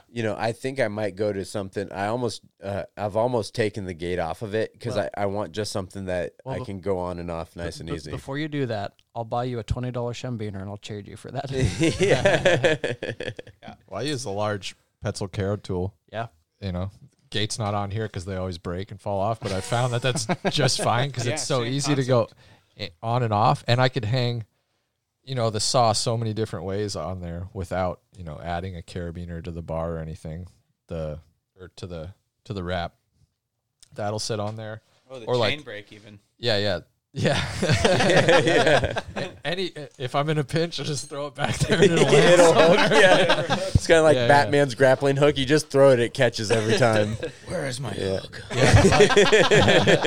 But like where the throttle is, like the handle, you can hang it on there. Yep. And that way it's sideways like you like it, but the bar is going across your back, so it's not like catching on stuff, like hanging out the side of your hip, That's pretty slick. Yeah. So my other setup at work, when you took off, I stole what is it called? A shim hook, you said? The Caro tool. Caro tool. So I took off the Caro tool off your harness and put it on mine, and the wire part just broke off. And my first thought is like, this is the perfect saw hook. Yeah. So I didn't switch it over immediately because I got to unscrew the Rock Exotica, but that's the plan, is to switch them Nice. over. And I Yeah. think I'm going to do that for my private. I was actually thinking I'm going to move so I'll have two Rock Exoticas on one side, because I get a little, I start stacking so much because I have a Rock Exotica on either side of my harness for my side job one. And on one side it's for my saw, the other side I put, I leave it empty. I'll have on the back of my harness, I'll have my pole saw lanyard, and I'll have my extra carabiners and my pulley, and then I'll leave that empty, and that way I'll put, just gear as I'm using it. I got a spot to put it. I do the exact same thing. Ring ropes It's and- loaded by the end of the It's climb. always loaded, so I'm going to put 2 on there so that I have Nice. 2 to always add to, and then I'll have just a hook on the pull saw side or on the That's chainsaw what I've side. done too. Clever. Yep. Well, and even just taking those like really big carabiners, and that was a benefit of having the tree motion. Yeah. Is that it's not leather, but like whatever the attachment is, there's like little eyelets that you could Yeah. thread a huge carabiner on there Yep. right through, and then you basically have one of those vaults or whatever have you on there just ready to go. Just for Because the a difference third of the between price. having like the difference really is having something that clicks onto your harness than having to click something onto your harness. Right. Just taking something and pushing it onto you, which is already a fixed position, then to opening it with your fingers and clicking it to yourself. And making sure that Yeah. There's the a massive difference that if you haven't tried it, then try it out, because being able to just push it towards you and down, it's on, and you don't have to worry about it. Yeah, and and try that's to fix why it out.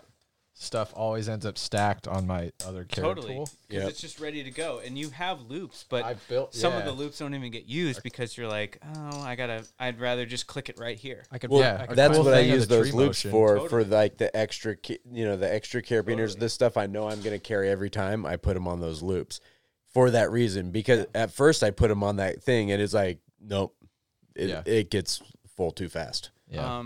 I think. Can we talk about for just a minute the first aid kits that Yes. are Yeah. on Yes. there, because Yes. there's something that gets glossed over or not appreciated, but people listening right now, safety's definitely cool, and we're all proponents of it, and I think it's a good opportunity to talk about what's inside the first aid kits that are on people's harnesses. Yeah, this one's just a bandage, Yeah. And at the city, we carried tourniquets. Yeah. And it's on my shopping list. That I gotta have that on my. I need to get one for my saddle again. Yeah. Yep. Just a simple. Yeah, I'm gonna open this up. But what's in it right now? Because I think a lot of people out there that might be listening were like, it's kind of an extra purchase. I could buy this other piece of equipment, but we all know that it's important. And what's in it? Like, what's the selling point for it? So this is what we have here is an Israeli bandage, is what they're called, and it's Nice. just a compression bandage. It's a series of looks like ace bandages with a like a little butterfly thing going on, and that butterfly thing allows you to kind of tension. It's like Yeah. a smaller version of a tourniquet. So the difference is with the, because we do all these trainings at the city, and one of the trainings is how to bandage and everything. So what you do is you put you pack the wound, and then you put that bandage around it, and you turn it, and that applies pressure, and it holds the packing into the wound. So that's the idea with those, which is the same concept as a tourniquet, but it won't do the job of a tourniquet. It won't. With a tourniquet, you want to put it right on the point where you're going to cut off the blood flow, and you turn it until you're screaming in pain. Like they say that it is the most painful part of the injury is putting the tourniquet on, damn near. I'd rather walk the plank of the Captain Hook than Yeah. stick it on. Yeah, but I heard a story about a guy that was climbing in a tree, and he, one hand in the saw, cuts himself. Classic. Yep. Classic. And what ends up happening is it's squirting blood. I mean, he cuts himself good. He's like spraying blood everywhere. So he grabs it and he holds it.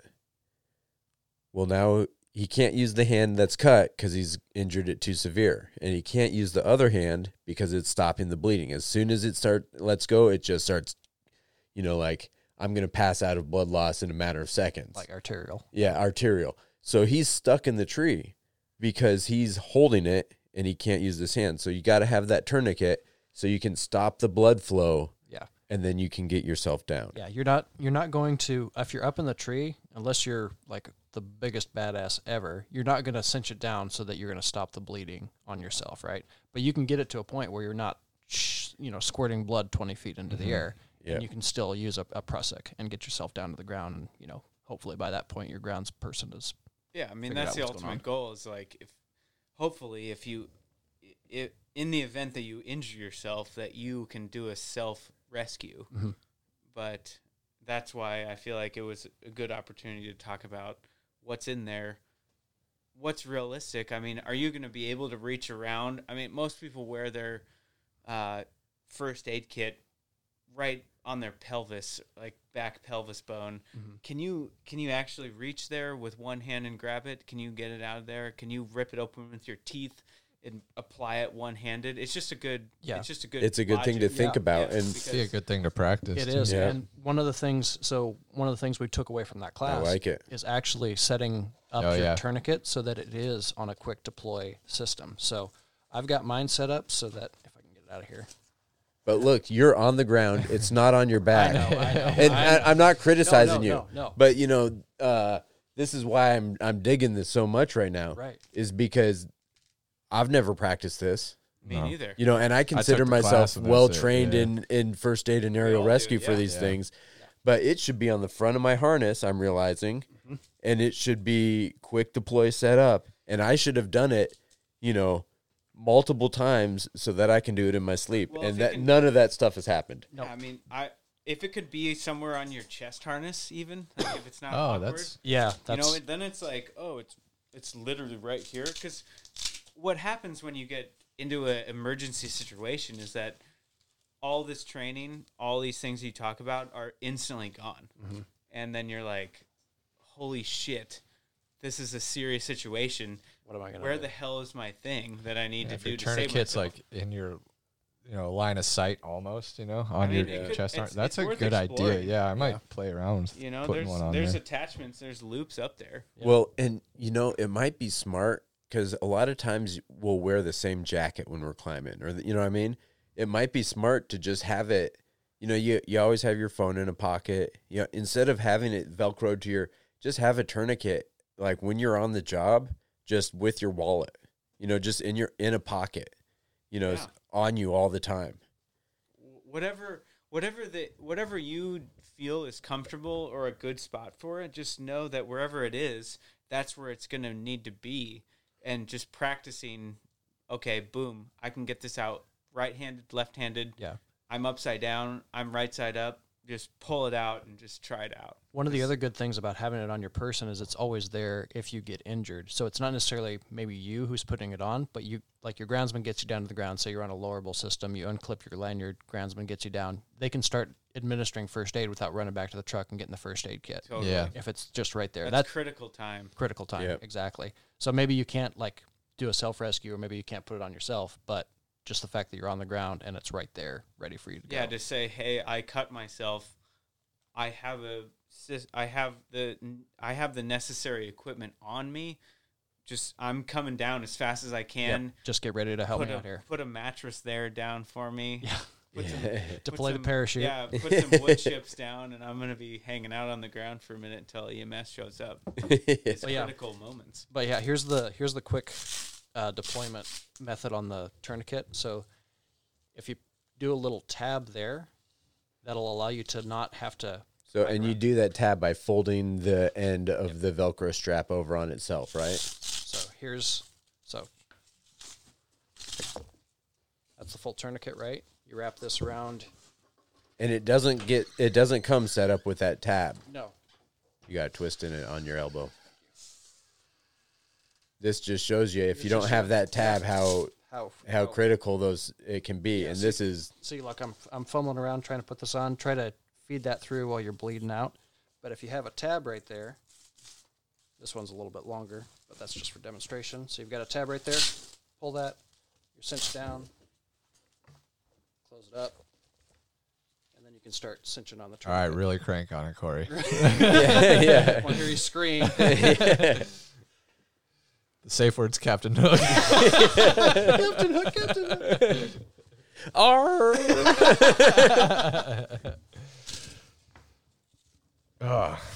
Yeah, no, that's a good point. I think too often, and this is for me as well, the first aid kit is just on the back of my harness. Yep. when it needs to be ready to deploy, Mm-hmm. good to go. Yeah, I was just thinking about that the other day. I got to put a tourniquet on my Tourniquet. shopping list. Yeah, and make sure you Yep. get the It's like CAT, right? CAT. Yep, Yeah. you can get them. CAT. CAT. Yep, Combat Application Tourniquet. I know how to spell CAT. Yeah. It's actually with a K. It is CAT, not KAT, right? Yes, it is. Yeah, if people are looking up, it's like combat. Combat Application Tourniquet. Yeah. Developed by the military, and you can get them on. And what was Stop the Bleed was the organization. Stop the Bleed was the training. It's a federal training Yeah. that they've been pushing to defend people against active Man. shooters. If you own a company and you could look into Stop the Bleed and get them to come do a training with you, it was awesome. It was one of the best like safety trainings, like most practical thing Yeah. I had been through, for like a traumatic wound, like a chainsaw cut in a tree. Yeah, it's perfect for our industry. And it really covers something that we don't often think about, Yeah. right? Because we do aerial rescue and you're kind of role playing this scenario, but you're not thinking about packing wounds. You're not thinking about putting tourniquets on, but that might be just as important. I never As heard any of other packing part. wounds before. Yeah. Stop Yeah. the Bleed, to be honest. Yeah. No, neither, not, Yeah. so. Yeah, great training. Great training. Yeah. Definitely. Stop the Bleed. It's a federal program.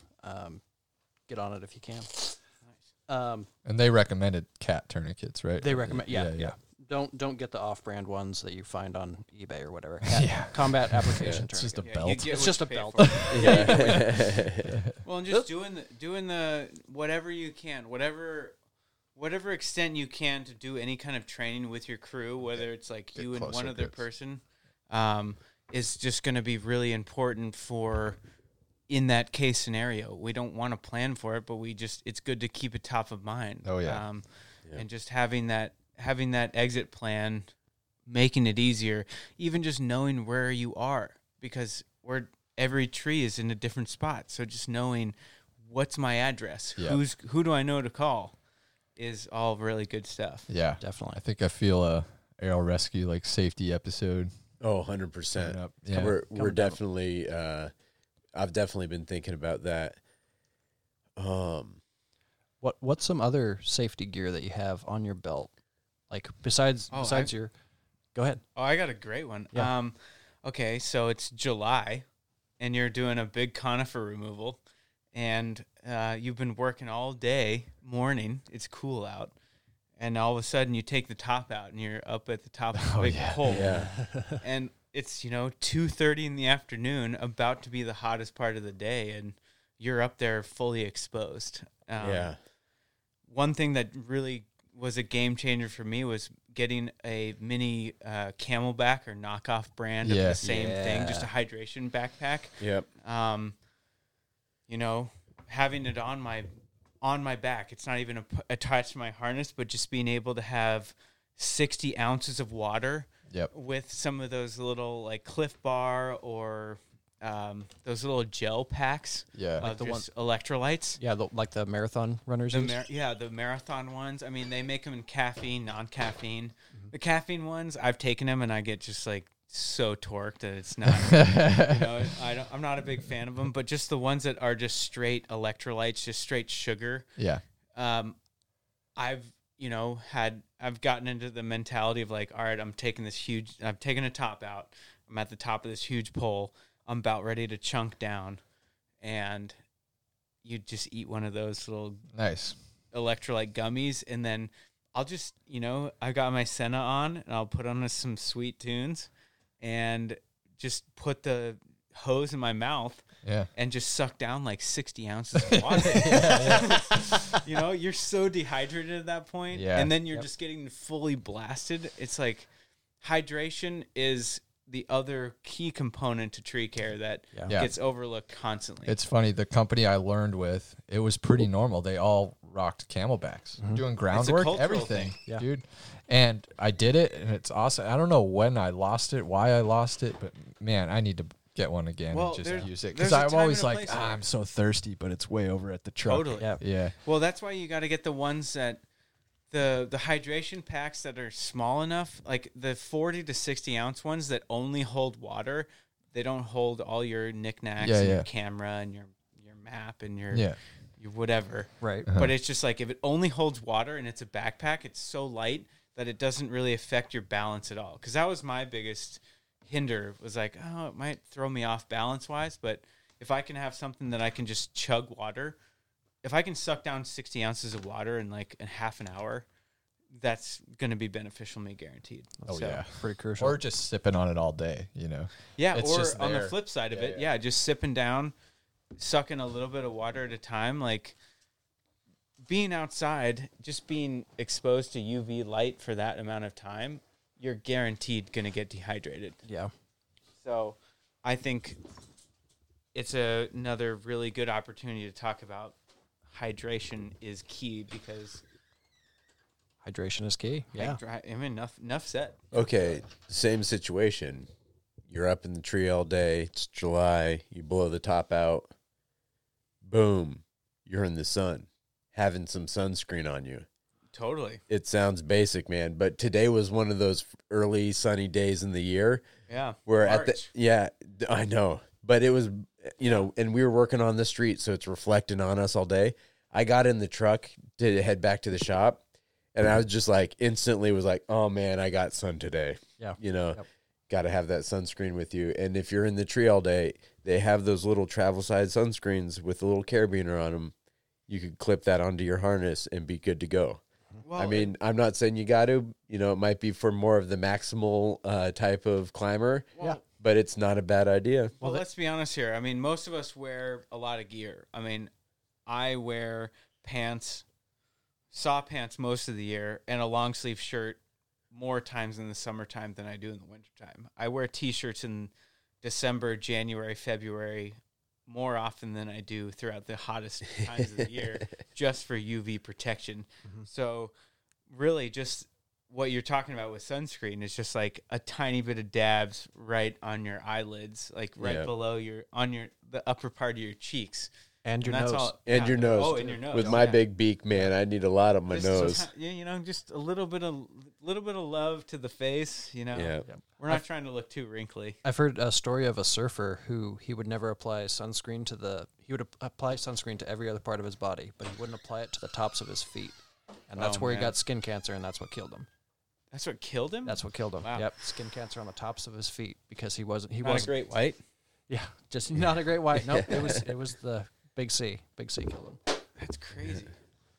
Yeah, I mean, it's just, there's so many different things there's so many variables with tree care, and that's why we all love it, clearly. There's just endless possibilities. There's so many different avenues, and there's so many different pieces of equipment, but that's also part of its demise, is that you have to constantly be recognizing all of these different avenues that can make things harder for you. But if you have an open mind about it, then you can be willing to change your stubborn ways and make safety cool. Yeah. That's why it's cool to like nerd out on your gear and really dial in the Totally. things you need every day. Totally. Like, this conversation's important because now I'm like, oh, I got to get a Camelback and a tourniquet and don't, again. and don't let anybody tell you that it's not cool to talk about gear or safety. Just Oh, it's as the a coolest disclaimer shit to talk about Yeah. gear. Yeah, I mean, don't let And anybody safety. say like, "Oh, well, I don't care about that." I mean, it's one thing to get lost in it, but accept it and acknowledge that person really cares about what they're talking about, Yeah. and just say, "Hey, that's awesome." Like, Yeah. we're doing the right thing. And safety is cool. Yeah, simplicity definitely has its place, and it's great if you can make it work with minimal gear. Like, that's awesome. That's you should build from that basis, but you should build from that basis. Don't get stuck there. That's the way it should be. Yeah. Yeah. I've evolved from carrying nothing on my harness to, I got quite a bit of gear, but I think it's like an efficient amount of gear. I'm not Corey over here. Hey, mine's efficient too. Yeah, no, it is. Well, And and I really like your setup, what you got going on. Maximalist. Yeah. I think what it also goes to is taking the time to understand what you're doing and take off what you don't need and add what you do need, and kind of customizing what gear you have to the job you have ahead of you. Yeah. If if you're gonna have this big crazy rigging thing, bring those extra slings, bring that extra gear you need. If you know you're only going to go up and get one branch and you're not going to, then just take what you need and don't add a whole lot, because a little bit of weight goes a long way. But you never know, you might need it all, so just take it with you. Yeah. Take it with you.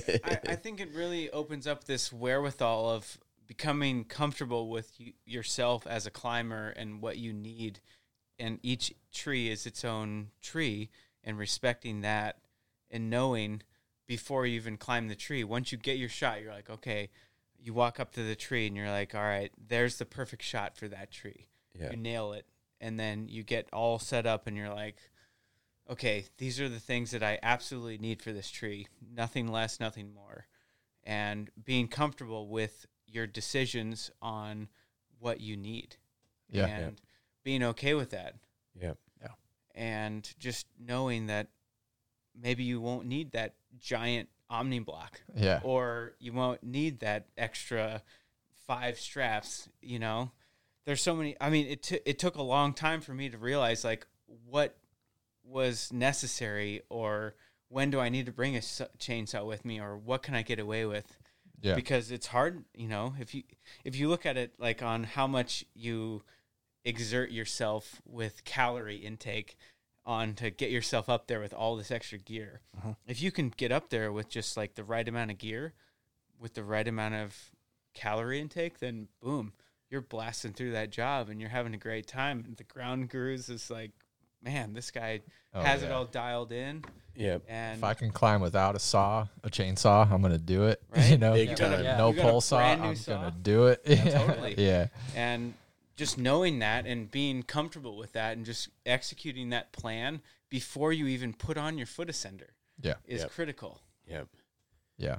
I always say, like, two big things make a great climber. There's more to it, but like being good at throw ball and route planning. So that goes into your thing of like planning what you're going to do in the tree, Yeah. I mean, well, and those are decision related. making. You I'm got to gonna know keep where going. you're going to hit Yeah, that throw ball shot to plan the right route. Yeah. Totally. And just it's really a good opportunity when you have younger climbers that are really eager, like so amped on the gear, the industry, the saws, the trucks, just everything about the whole job. Yeah. And then you have them and you're like, hey, what is your plan up there? Yeah. What are you going to do? And they're just like, I'm just going to go up there. And you're like, no, what are you actually going to do? What are the cuts you're going to make? Yeah. How are you going to get it to the ground? How are you going to position yourself comfortably to make those cuts? And what's the process of your whole climb? Yeah. And it totally flips them into this mentality of like, okay, this is a systematic procedure that makes sense. Yeah. It's like the third thing that make a great climber. And you said it to me one day. It was just kind of an offhand thing, but it stuck with me, was being able to make the decisions up in the canopy. Yeah. So like hitting your shot, great shot, planning your route, and making those decisions. Like you're going to get through that tree pretty quick and safe. Totally. Yeah. Well, you see a lot of climbers go up and, they'll hit the shot. They'll climb up there, woo, climbing trees. Yeah. They'll get to the spot and then they're like, all right, what now? Yeah. Okay, which way do I go? And if you haven't figured out that route through the tree, then you go to whatever's closest or whatever catches your attention first. And that might not be the most efficient thing to do Yeah, first. you might get bad rope angles Or it might be more efficient to go up, get this part on the way up, and then come down and get that part. Yeah. Yeah, You to know. bring it back to the beginning when I was in that tree with Becca, in tree training, I was explaining to her to look at a tree in columns. That's kind of how I work a tree, especially with SRT now where you can go up and down super easy. When I was taught how to prune, it was usually you start at the top of the tree and work your way down kind of thing. But with SRT, I think it's kind of changed. So you see the tree in different columns. Say I got like 4 columns in this tree. That's going to give me great rope angles for each part of the tree.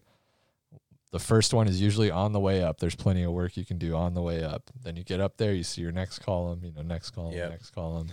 Yeah. Yep. Well, that's funny because I feel like the best opportunity is just to climb up to the top, because the way that you are looking at the tree from an underside view is completely different from flipping that from like looking down. Yeah. Totally. And totally. and having a crew member that's competent and confident on the ground. Yep. That's important. Confident and competent Yep. on the ground that says, hey, what does it look like from your perspective? Because my perspective from the tree is this. Yep. What is your perspective from this? So you Dude, have that A and is B, such a big and thing. that's a huge thing, is to trust in your ground person to go to the top of the tree, check out your pick, because that's the beauty and the demise of the throw ball, is because you walk up to a tree with your throw ball and you're like, I'm a hot shot. I'm going to fucking blast that thing up to the top of the tree. No problem. Yeah. Big shot, just throw it up on your own.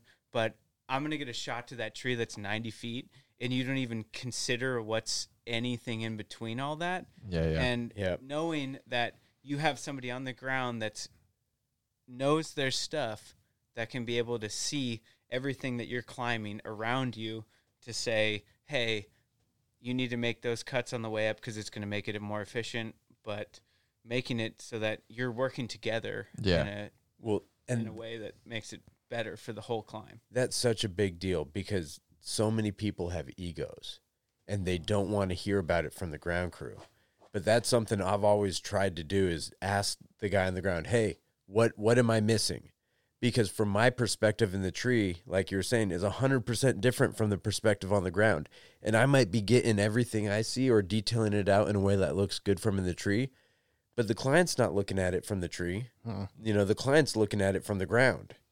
Totally. So you always have to, on hitting it on the head, you got to have that good relationship with the ground crew to be able to understand. And it's funny because I've been up in the tree so many times, been like, hey, how's it look up here? And people are like, why are you? Looks good. Yeah, and they're trying to make you happy because you're the climber, and they're trying to please you so that you can, and it's like, no, I'm not.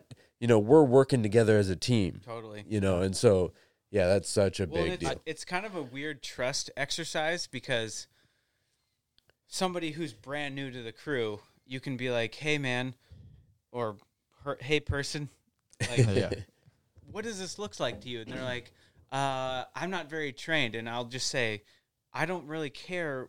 Like, it doesn't matter. Like, what does it look like to you? Yeah, if a stick is sticking out of place here. You know instinctually, like, whether or not something looks out of balance. And just, surrendering yourself to that mentality of, like, trusting that person. Yeah, is a disconnect that I think the industry that could strive for. Yeah.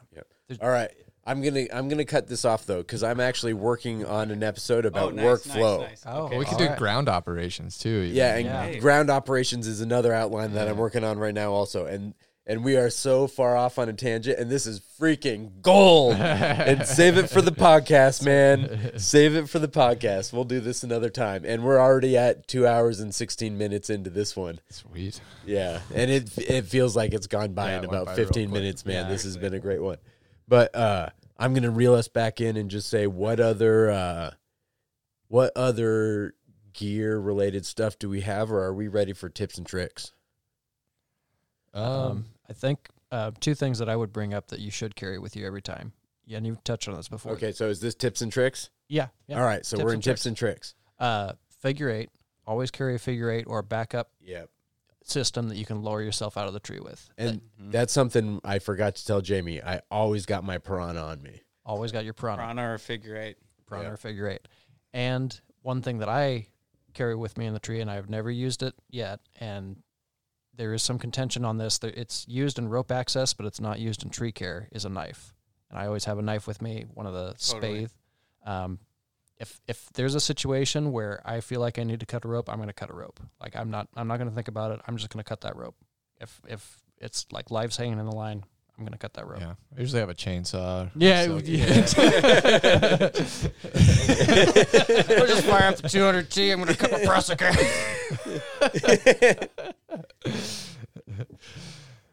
But yeah, those are my two tips and tricks. Nice. Stuff that I always carry with me.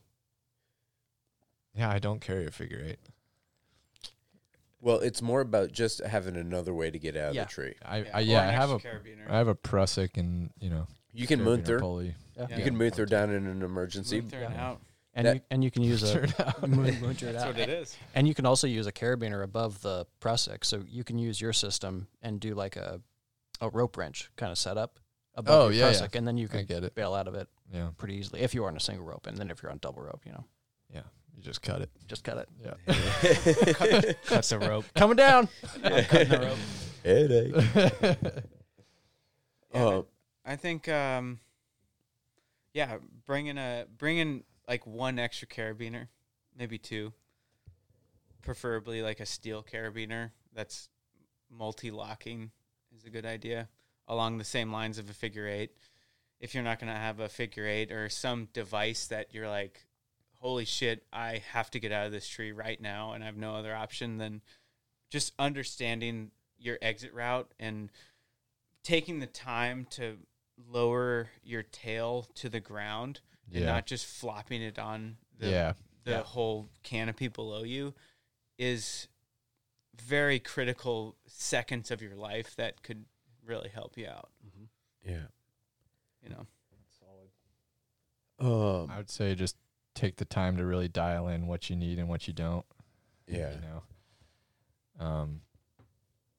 I've seriously, like I said, every like 2 weeks I'll lay out all my gear, and I almost like re-go over like what have I used, what haven't I used. There's usually like a multi-tool. I carry the ART snake tail, I think is what it is. The snake anchor is the big one. I think it's the snake tail is the small one. And it's like a multi-tool for me. Redirects, retrievable redirects. It's a friction saver, pulley saver. 10 different uses for that thing. I carry another climbing system. I carry a lightweight rigging thing, a couple straps, long lanyard. I've just really thought it out, and it really helps me out. That's about it. Really, just like think it through. It's fun.